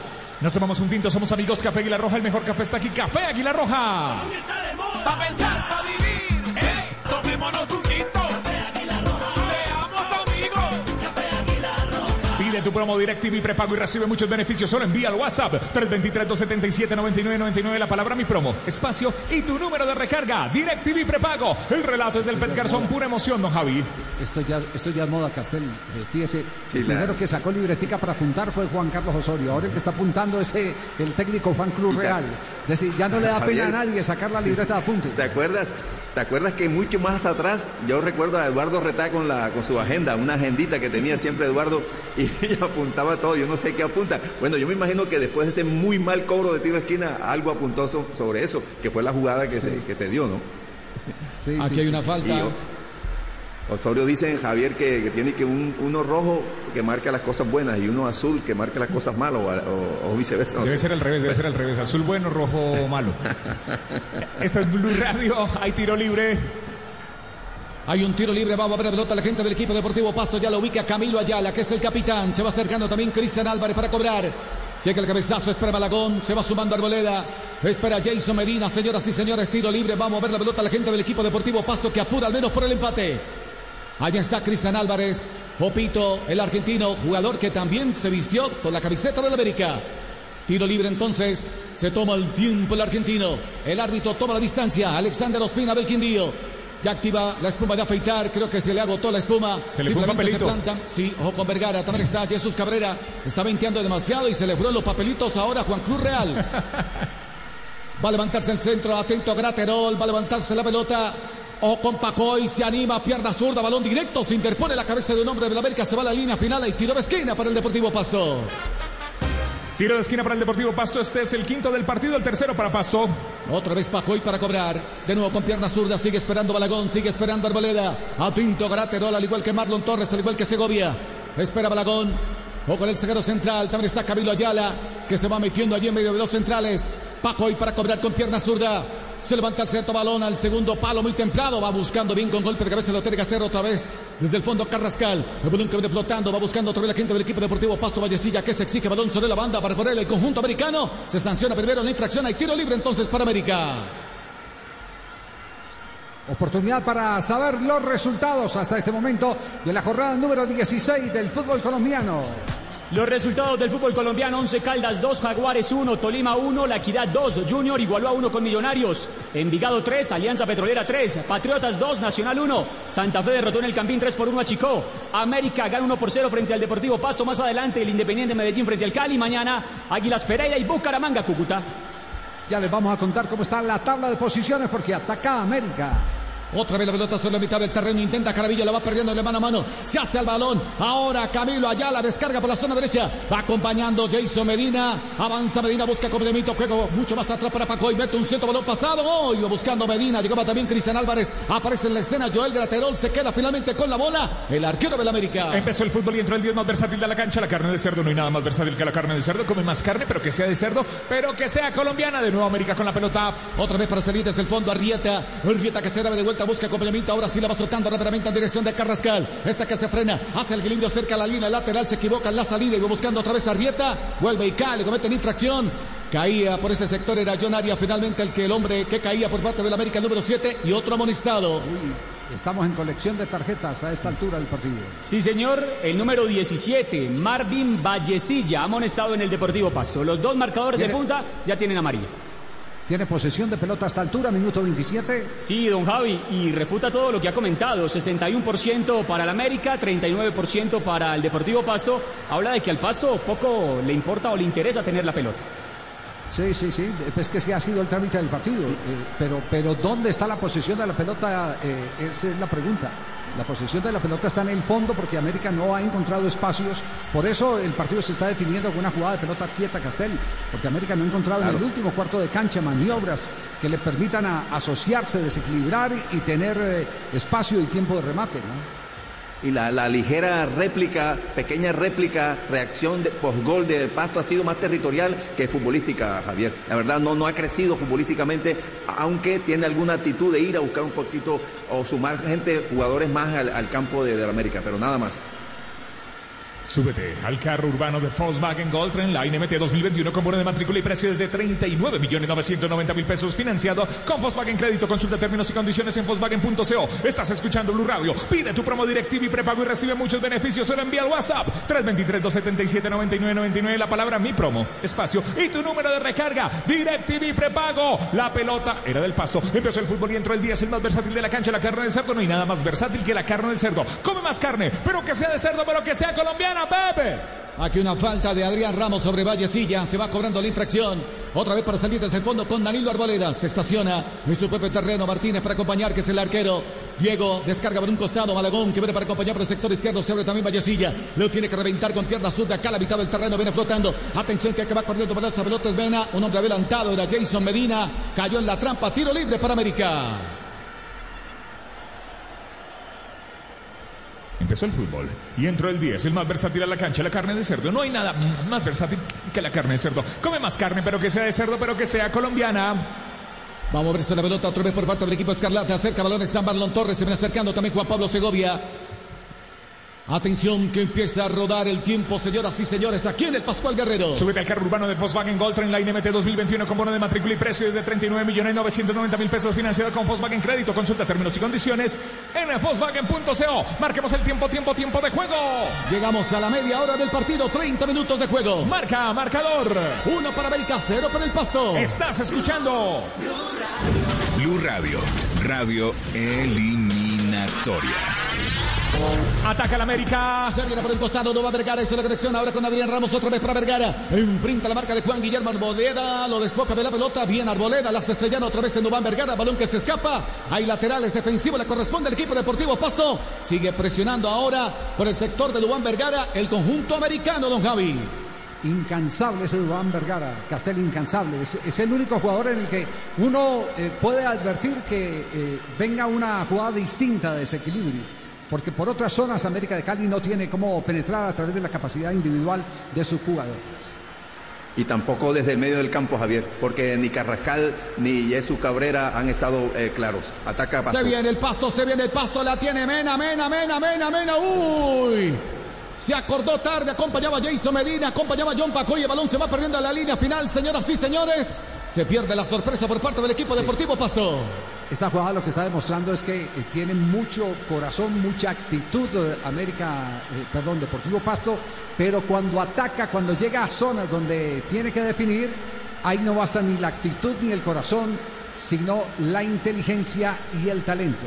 Y ahí es donde está el déficit del Deportivo Pasto, que llega pero no entra, toca pero no penetra. Blu Radio, BluRadio.com, pide tu promo DirecTV y prepago, recibe muchos beneficios, solo envía al WhatsApp 323-277-9999 la palabra mi promo, espacio y tu número de recarga. DirecTV prepago, de nuevo Pasto con la pelota. Allí está Pacoy, ahora el que domina es Mena, finalmente se anima, mete un centro y va buscando a Medina para ganar con golpe de cabeza, lo tiene que hacer Segovia, balón que cae a la mitad del terreno, buscaba a Adrián Ramos, no alcanza a conectar, el balón que se le escapa sobre un costado, en consecuencia, otra vez repone desde la banda el conjunto nariñense. Súbete al carro urbano de Volkswagen, Gol Trend Line MT 2021, compone de matrícula y precio es de 39.990.000 pesos, financiado con Volkswagen Crédito. Consulta términos y condiciones en Volkswagen.co. Otra vez Malagón para salir desde el fondo, el que espera Vallecilla, se va sumando por la mitad Rodríguez, al igual que Ayala, sigue con la pelota, va saliendo con mucha cautela, otra vez el conjunto Deportivo Pasto, se va refugiando en su arquero Diego Martínez, que va saliendo del condominio, se tira por un costado Danilo Arboleda, la tiene Martínez que la va impulsando con pierna derecha, la juega arriba para Jason Medina, que se la vaya a rebuscar, Segovia para ganar con golpe de cabeza, balón que viene flotando, Ayala para ganar, juega en corto para Cristian Álvarez, Opito, balón que toma altura, cae a la mitad, iba buscando a Ayala, allí llegaba también Jason Medina, no alcanza a controlar, recupera, sin embargo desde el fondo lo tiene que hacer Arrieta, que le limpia el camino, se viene juntando con Cabrera, otra vez con Carrascal, la pone por un costado para John Arias, se estaciona, se quiso volverlo, vino a atender a Jimena, se interpone, balón sobre la banda para poner desde el costado, el conjunto americano, creo que se sanciona la infracción, hay un tiro libre entonces para América. Empieza a cambiar el panorama del partido. Ahora el equipo que para la defensa en la mitad del terreno es el Deportivo Pasto, y el que puede jugar con los espacios y encuentra un lanzador es América de Cali. En motorrepuestos.com.co encuentra llantas, repuestos y lubricantes para tu moto. Compra online de manera fácil, rápida y segura. Recuerda, somos una tienda online. Ingresa ahora a motorrepuestos.com.co, Pepe. Iba buscando la pelota Felipe Caramillo, lo vino a atender Camilo Ayala. Le puso la pared. Lo desplaza, tiro libre entonces para América. Otra vez en pelota quieta, se va cobrando rápidamente, lo quiso cobrar a riesgo. Balón que viene sobre un costado para poner desde la banda. Su ofensivo le favorece al conjunto americano. Velasco para hacer el saque de manos. Un poco retrasado está Carrascal, también está Cabrera. Se va sumando Vergara, al igual que Adrián Ramos. Espera John Arias por el otro sector del campo. Allá está Velasco para hacer el saque de manos. Lo va soltando en dirección de Jesús Cabrera. Domina con pierna derecha, lo va soltando para Carrascal. Busca acompañamiento, decide jugar mucho más atrás para Marlon Torres. Otra vez para salir desde el fondo, la tiene Torres. Puede meter un pase a ras de piso. Lo hace rápidamente, buscando a Carrascal. Carrascal que va combinando para Jesús Cabrera. Espera Dubán Vergara. No tiene Jesús. Jugó por la mitad. Paso de largo John Arias. Iba presionando a Arrieta por ese sector. La gana desde el fondo Vallecilla. Lo tiene el lateral. Busca acompañamiento. Decide jugar por el medio. Rodríguez. Ahora es el que la va dominando. La va soltando en dirección de Danilo Arboleda. La tiene otra vez el conjunto Deportivo Pasto para salir defensivamente. Empezó el fútbol y entró el 10 más versátil de la cancha. La carne de cerdo. No hay nada más versátil que la carne de cerdo. Come más carne, pero que sea de cerdo, pero que sea colombiana, Pepe. Apura por un costado y ahí llegaba Cristian Álvarez. Se le va muy larga la bola, venía presionando también Juan Guillermo Arboleda. El balón sobre la banda, venía corrigiendo desde el fondo Marlon Torres haciendo la cobertura. Hay lateral, lo hace rápidamente otra vez el equipo Deportivo Pasto. El que apura es Arboleda, hace el cambio de frente, preferente ya por la mitad. Viene apareciendo por ese sector en Malagón. Avanza con la pelota, le pone velocidad, se desprende de la pelota. Ahora es Vallecilla que viene para acompañar. Juega mucho más arriba para Vena. Un poco retrasado está Pacoy. El balón sobre la banda, venía Arrieta para acompañar. El balón sobre el costado para poner desde la banda el conjunto Deportivo Pasto. Nos tomamos un tinto, somos amigos Café Aguilar Roja, el mejor café. Colombia está de moda. Pa' pensar, pa' vivir. Hey, tomémonos un tinto. Café Aguilar Roja. Seamos amigos. Café Aguilar Roja. Vamos llegando a minuto 35 del partido, don Javi. Sigue ganando América 1-0. Y este es el típico partido, Castel, donde las defensas superan a los ataques. Totalmente. Sí. Si el partido tiene un valor, lo tenemos que encontrar en el aspecto defensivo de ambos clubes. Especialmente de Pasto, que ha recibido un poquito más de avances del América, muy organizado. Mire que la última cobertura allá por izquierda la hizo Mena. El puntero izquierdo cerró la salida del marcador de punta Arrieta del equipo americano. Sí. Son los defensores, los triunfadores, por lo menos de estos primeros 35 minutos, pero la gente que apenas llega a sintonía se pregunta entonces por qué está ganando América de Cali. Está ganando por un error monumental del arquero Diego Martínez en un cobro de pelota quieta de Jesús Cabrera. Está el marcador 1-0, 35 minutos, Pepe. Aquí insisto otra vez, el América va buscando ese balón de Iván Vergara. Le cometían falta, dice el árbitro que no. Iba buscando Juan Guillermo Arboleda, no alcanzó a gobernar. El balón solo de banda, repone el conjunto escarlata. Ahora con Edwin Velasco. Marcamos el tiempo de juego. Minuto 35 de partido. Marcador. América tiene 1, Pasto nada. Escuchas. Blue Radio. Radio eliminatoria. Carrascal mete un pase largo, muy profundo, quedó aquí para Arias en el área. Buscando a Adrián Ramos, el balón en el fondo, gol.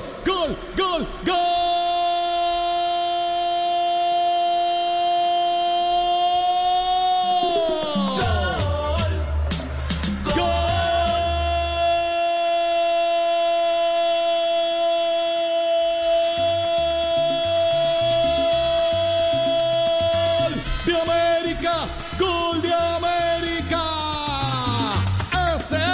Ese es Adrián Ramos.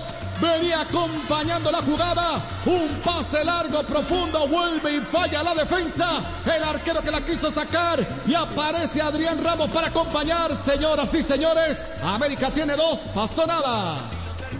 Ya les habíamos dicho hace 5 minutos, o tal vez menos, que había cambiado el panorama del partido, que el que paraba la defensa en mitad de terreno era el Deportivo Pasto y el que tenía la opción de jugar con los espacios era América de Cali, aunque no había aparecido un lanzador. Me parece que el lanzador fue Carrascal, me corrigen si fue Carrascal o fue Javier, sí, claro, sí, es Carrascal, que la cruza para Arias, que está abierto como puntero, llega al fondo. Y aquí también tengo que volver a decir, si bien la jugada es bien pensada por América de Cali para aprovechar todas las ventajas que le daba la necesidad del rival, el arquero Diego Torres vuelve a fallar porque desprotege su palo, se abre demasiado, se quiere anticipar a la decisión de Arias y da pasos hacia adelante para intentar cerrar un centro atrás. Resulta que le meten el zapatazo contra el palo, estira la mano y la pelota queda bailando sobre la raya, coqueta para que Adrián Ramos meta el testarazo. Ya después lo otro es anécdota. La discusión no vale porque la pelota llegó por lo menos adentro de la raya de gol, 1 metro antes de que la intentara sacar nuevamente el portero. Gana América de Cali porque aprovecha los momentos culminantes del partido, profesor Castellano. Y aprovecha América el radar ese que tiene Carrascal, que estaba medio dormido, medio cerrado ese radar. Encontró la punta derecha libre para enviarle un pelotazo a Javier. Ese sí es un pase preciso al espacio detrás del marcador de punta, sobre la raya, casi saliendo la pelota. El muchachito Arias envía un centro con la complicidad del arquero. Ataca Pasto. Aquí la tiene Medina, pierna derecha. Uy, se acaba el remate, se interpone Juan Pablo Segovia. Viene a recuperar otra vez el conjunto americano. Continúa el profe Castel. Javier, aquella historia que tú nos contaste algún día que alguien te había dicho sobre Barbosa, el arquero brasilero, que te decía que había actuado con inteligencia, porque desde ahí, desde el lugar que Chichia le hizo el gol, era lo lógico era el centro, ¿verdad? Sí. ¿Te acuerdas que tú nos contaste aquella historia? Claro. Ademir, el goleador de esa Copa del Mundo, cuando le preguntaron al paso de los años que qué pensaba de ese título que se le escapa a Brasil, y él dice que fue un gol inteligente para un arquero inteligente, disculpando a Barbosa, es decir, un gol inteligente porque el pase atrás es lo más importante, por lo menos lo primero que intenta leer un arquero para evitar que llegue un segundo rematador. Y entonces ahí es donde dice, es un gol inteligente para un arquero inteligente porque Barbosa despeja el segundo palo y ahí es donde Gilla logra desequilibrar y ganar el título mundial. Y yo quiero medianamente disculpar al arquero Martínez porque desde ese lugar, Javier, donde la pelota ya se le escapaba al muchachito Arias, la única posibilidad que había era que tirar un centro. O sea, lo máximo para salvar la jugada era tirar el balón atrás a ver si llegaba alguien. Entonces, claro, él dio un pasito hacia afuera. Se separó un poco del palo y después no tuvo la fuerza necesaria con la mano izquierda para evitar. Esa teoría entonces está bien interesante. Entonces Arias en este caso no trató de sacar, de sorprender al arquero, sino que no tuvo la suficiente capacidad técnica para sacar el centro atrás. Javier, ya esa era una jugada que él intentó salvar la jugada. La bola ya se le escapaba, ya se iba, ya rebasaba la línea final y él en su afán de intentar salvar la jugada lo que hace es tratar de enviarlo al centro hacia atrás y eso intuyó el arquero Martínez. Eso fue lo que intuyó. Pero tan mala fortuna para él que no tuvo fuerza en la mano izquierda. Nos va a dar para comentar en el entretiempo, porque atención, el dato del momento lo tiene en este momento Cristian. El dato, don Javi, atención, porque Rafael Carrascal es el futbolista en Colombia de mayor efectividad en el pase, en total 572. Eso habla de la anotación que germina finalmente del mediocampista Escarlata. Estás escuchando Blue Radio, el relato del Pet Garzón, pura emoción. ¿Quién tiene la pelota marcando el tiempo de juego, Pepe? Llegamos al minuto 40 de partido. Marca marcador. América tiene 2, Pasto nada. Escucha Blue Radio. Una falta sobre Malagón. Cae el hombre del equipo deportivo Pasto. Sigue reclamando un cartón amarillo. Venía presionando por ese sector Carvillo. Al igual que Jesús Cabrera. Finalmente es Cabrera. Sí. Claro, es el... Colección de tarjetas. ¿Cuántas llevamos ya? ¿Cuántos amonestados en el partido? Con este sería el quinto del partido. 3 para los locales, 2 para los visitantes. Recordemos que en América Jaramillo, Ramos y ahora Jesús Cabrera vieron la cartulina amarilla. La tiene otra vez el equipo deportivo Pasto para salir defensivamente ahora con Danilo Arboleda, que la va soltando para el otro Arboleda, que es Juan Guillermo. Quiere jugar mucho más arriba. Atención, avanza el lateral, quiso meter un centro, buscaba a Cristian Álvarez, balón pasado, buscando la proyección de Mena para anticipar desde el fondo de Tergas Maldón Torres. Recupera otra vez el equipo deportivo Pasto. Vallecilla, Pacoy, otra vez para Vallecilla. Llega hasta la última línea, quiere meterle el centro, será media vuelta. Bien, Pepe, anticipando Pepe, Arrieta. permítame un instantico, Pepe, porque Ricardo Espina, el director del servicio informativo de Blue Radio, tiene noticia de último momento para compartir con los colombianos. Blue Radio interrumpe la programación. Una noticia urgente está en desarrollo. Javier, gracias. 6 de la tarde, 48 minutos. Mucha atención. El presidente Iván Duque acaba de confirmar que fue abatido en las selvas del Chocó uno de los más temibles jefes de la guerrilla del ELN, Andrés Felipe Vanegas, alias Uriel, el hombre que de manera muy desvergonzada utilizaba redes sociales para incitar al delito y responsable, entre otras cosas, recientemente de ataques de vandalismo contra 63 CAIs en la ciudad de Bogotá. Un objetivo de alto valor que acaba de ser abatido en las selvas del occidente del país. Esto dice el presidente Iván Duque hasta ahora. Que utilizaba el alias de Uriel. Este criminal fue abatido en una operación meticulosa de inteligencias compartidas del Ejército Nacional de Colombia, de nuestra Policía Nacional, de nuestra Armada Nacional y de nuestra Fuerza Aérea. Y contó también con el apoyo de la Fiscalía General de la Nación. En esta operación cayó un criminal peligroso, que era responsable de delitos como el secuestro, el asesinato de líderes sociales. 6 de la tarde, 49 minutos. El presidente Iván Duque está hablando a esta hora desde una base militar en la ciudad de Quibdó. Se trasladó y a esta hora la imagen de los colombianos en bluradio.com y veremos a las 7 Noticias Caracol es la del presidente Duque acompañado del fiscal general y de toda la cúpula militar y de policía, confirmando este golpe muy importante contra la guerrilla del ELN, alias Uriel. También se había atribuido su responsabilidad en el atentado con carro bomba contra la Escuela de Policía General Santander, en la que murieron 22 cadetes en enero del año 2019. 6:50 minutos. Ampliaremos en el intermedio algunos detalles adicionales en el fútbol y luego más adelante, porque sin duda esta es la noticia más importante en Colombia. Seguimos con América Pasto, el equipo deportivo de Blue Radio con Javier Hernández Bonet. Muy bien, 6 de la tarde, 50 minutos. Estamos atentos al equipo periodístico de Blue Radio y BluRadio.com con Ricardo Espina. Señoras y señores, regresamos al fútbol. Estamos en el Pascual Guerrero. Marcamos el tiempo de juego, Pepe. Llegamos al minuto 45 del partido. Marca marcador. América 2, Pasto nada. El relato es del Pet Garzón, pura emoción aquí en Blue Radio y BluRadio.com. Otra vez la pelota en poder de Graterol, que es el arquero para salir desde el fondo. La tiene que despejar con pierna zurda. El balón que viene tomando altura cae a terreno del equipo deportivo Pasto. Iba buscando Dubán Vergara. Anticipa Arboleda. Balón que viene flotando, pero con falta. Llegaba el lateral. Caía Dubán. Hay tiro libre para el conjunto americano, que sigue apurando para seguir ampliando el marcador aquí en el Estadio Olímpico Pascual Guerrero, don Javi. Bueno, ya es de trámite estos últimos instantes. Renguea Dubán Vergara de Duván, ¿cómo ha sido tal vez el más sobresaliente, el de mayor regularidad en América de Cali en los últimos partidos, ¿cierto? Claro, don Javi, mire. Las cifras que dicen de Duván. Mire, de los 16 partidos ha actuado en 12, hablando de liga, y tiene un promedio de calificación de 7.3. Además, hay que anexarle los 4 goles que ya registra en esta campaña con el cuadro rojo de Cali.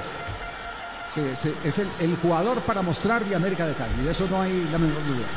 Y mucho de lo que consigue es porque se lo rebusca. Porque no, ese jugador con un asocio mejor, con un acompañamiento mucho más nutrido, Castel, sería una sensación. En la temporada pasada lo acompañaban mejor, Javier. Lo acompañaba ese muchacho Pisano. Claro. Bueno, tenía a Rangel, que se entendía muy bien con él, le devolvía Paredes.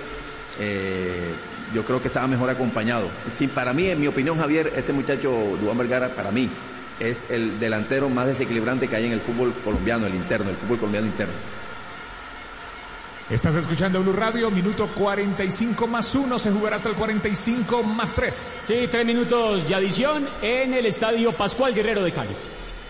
Sigue ganando América, 2-0 Deportivo Pasto con goles de Jesús Cabrera y Adrián Ramos. Quien se reencontró con el gol, Adrián Ramos. Se ve la respuesta del equipo Deportivo Pasto por el costado. Acompaña a Mena. Quiere jugar mucho más arriba buscando a Cristian Álvarez. Insisto otra vez el equipo Deportivo Pasto. Balón se va a la línea final. Señoras y señores, hay tiro de esquina para el conjunto nariñense que quiere reaccionar. Es el sexto del partido. Este es el cuarto para Pasto. Va a levantarse la pelota. Allí está Cristian Álvarez para cobrar. Atento Marlon Torres. Llega también Juan Pablo Segovia. Referencial la marca. Llega Malagón al igual que Arboleda. Vamos a verse la pelota por parte del equipo Deportivo Pasto, que se quiere ir al vestuario al menos con el gol del descuento. Álvarez para cobrar con pierna derecha. Espera Jason Medina o con Pacoy, que puede sorprender al igual que Camilo Ayala. Se levanta la pelota, viene tomando altura sobre el segundo palo, busca Carrascal, le mete el pecho, sale airoso en la jugada. Quiere meter un pase largo muy profundo para Duván Vergara. Corre Vergara, aquí está Vergara para el sector izquierdo. La tiene Vergara, busca acompañamiento. ¿Quién acompaña por la mitad? Pasó Ramos de largo, quedó rebote otra vez para Vergara. Pisa el área, levanta la cabeza, mete un ciento pasado. Oh, quedó aquí para Jesús, le dio incómodo y el balón se va perdiendo a la línea final, señoras y señores. Se acaba de salvar el equipo Deportivo Pasto. Qué jugador, cómo mide todos los tiempos de los acompañamientos de Duván Vergara.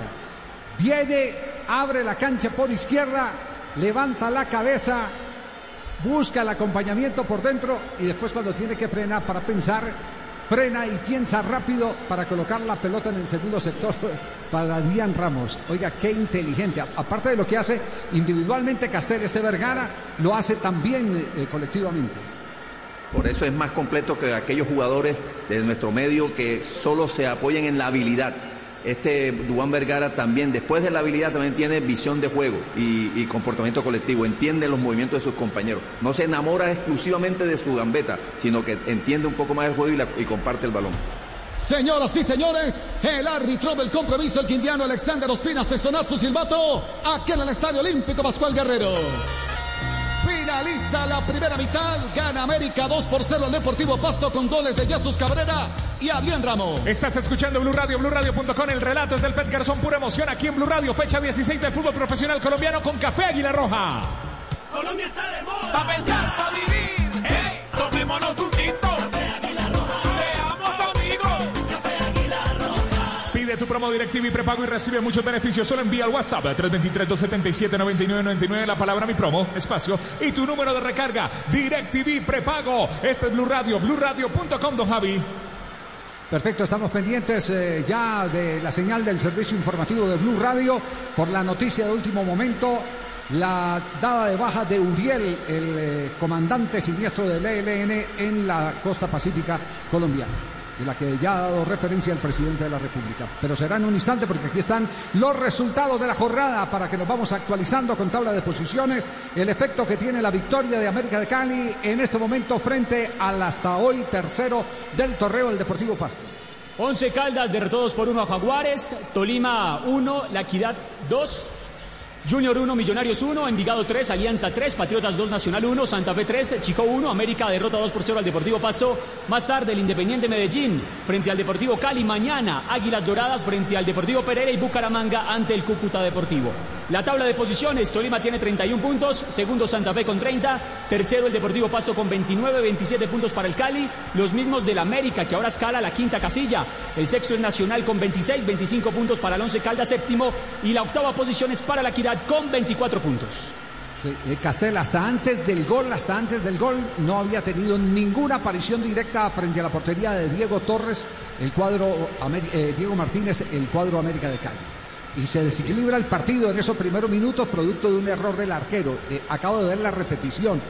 Evidentemente comete un gravísimo error y me hace acordarle la famosa teoría de Navarro Montoya.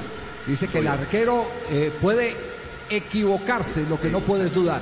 Y resulta que él da el paso hacia adelante como si fuera a atacar la pelota, se frena y al frenarse pierde esos instantes, esos segundos que le hubieran podido dar la oportunidad de meter el puñetazo a la pelota y despejar el peligro, sacarla de la cabeza de defensores y atacantes.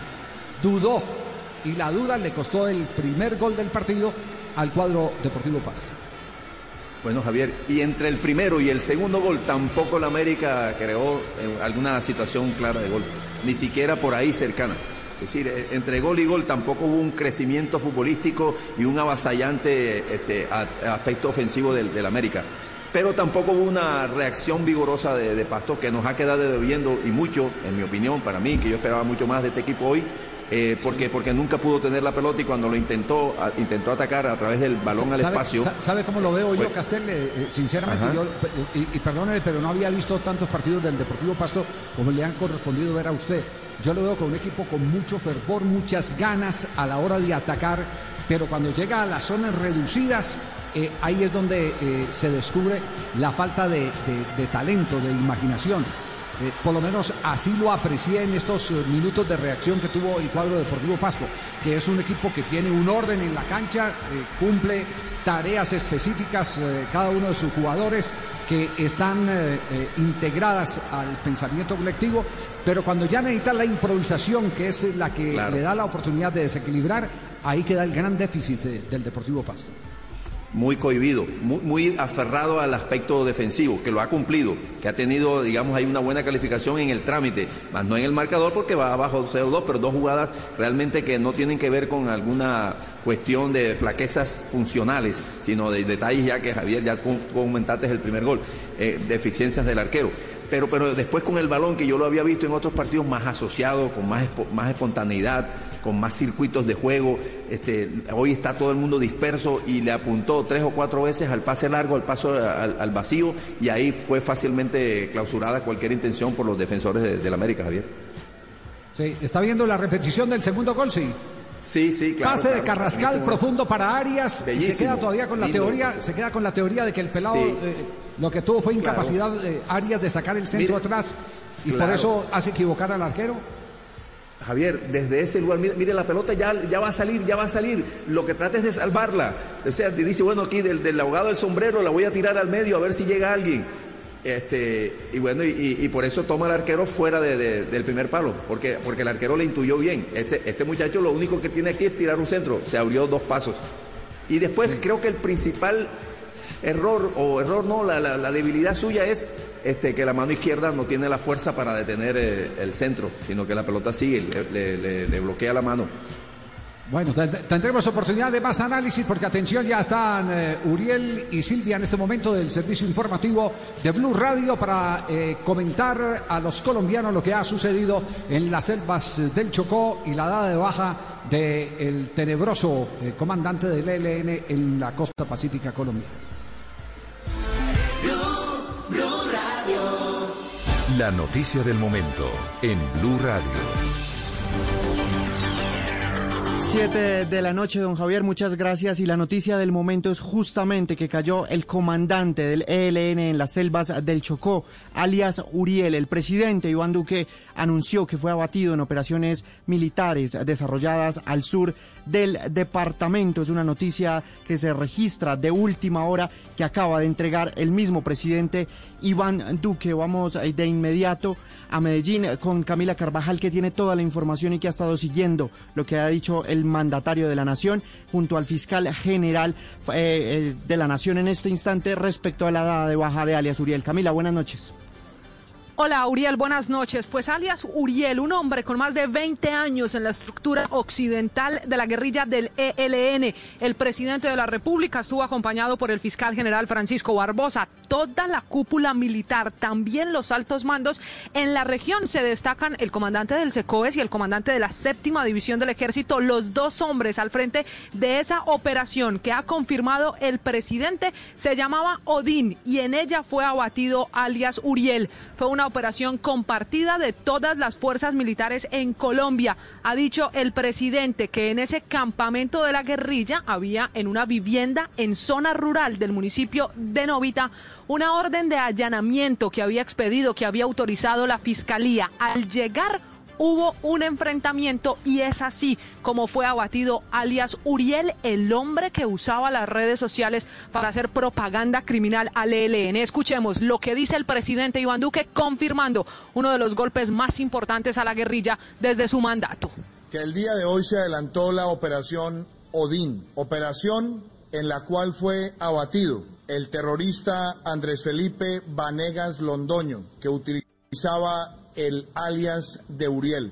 Este criminal fue abatido en una operación meticulosa de inteligencias compartidas del Ejército Nacional de Colombia, de nuestra Policía Nacional, de nuestra Armada Nacional y de nuestra Fuerza Aérea. Y contó también con el apoyo de la Fiscalía General de la Nación. En esta operación cayó un criminal peligroso que era responsable de delitos como el secuestro, el asesinato de líderes sociales, la persecución y el hostigamiento a poblaciones, el asesinato de soldados y policías, y también de conformar y estimular el reclutamiento de menores y tratar de buscar que se vincularan jóvenes de distintas ciudades a la organización de apoyo al ELN. Este es un golpe de suma importancia porque ha caído una de las figuras más visibles de esa organización terrorista, pero además un delincuente que utilizaba los medios sociales, las redes sociales, para hacer apología del delito. Este criminal fue uno de los que se adjudicó el asesinato de los 22 cadetes que fueron vilmente masacrados el año pasado en la Escuela General Santander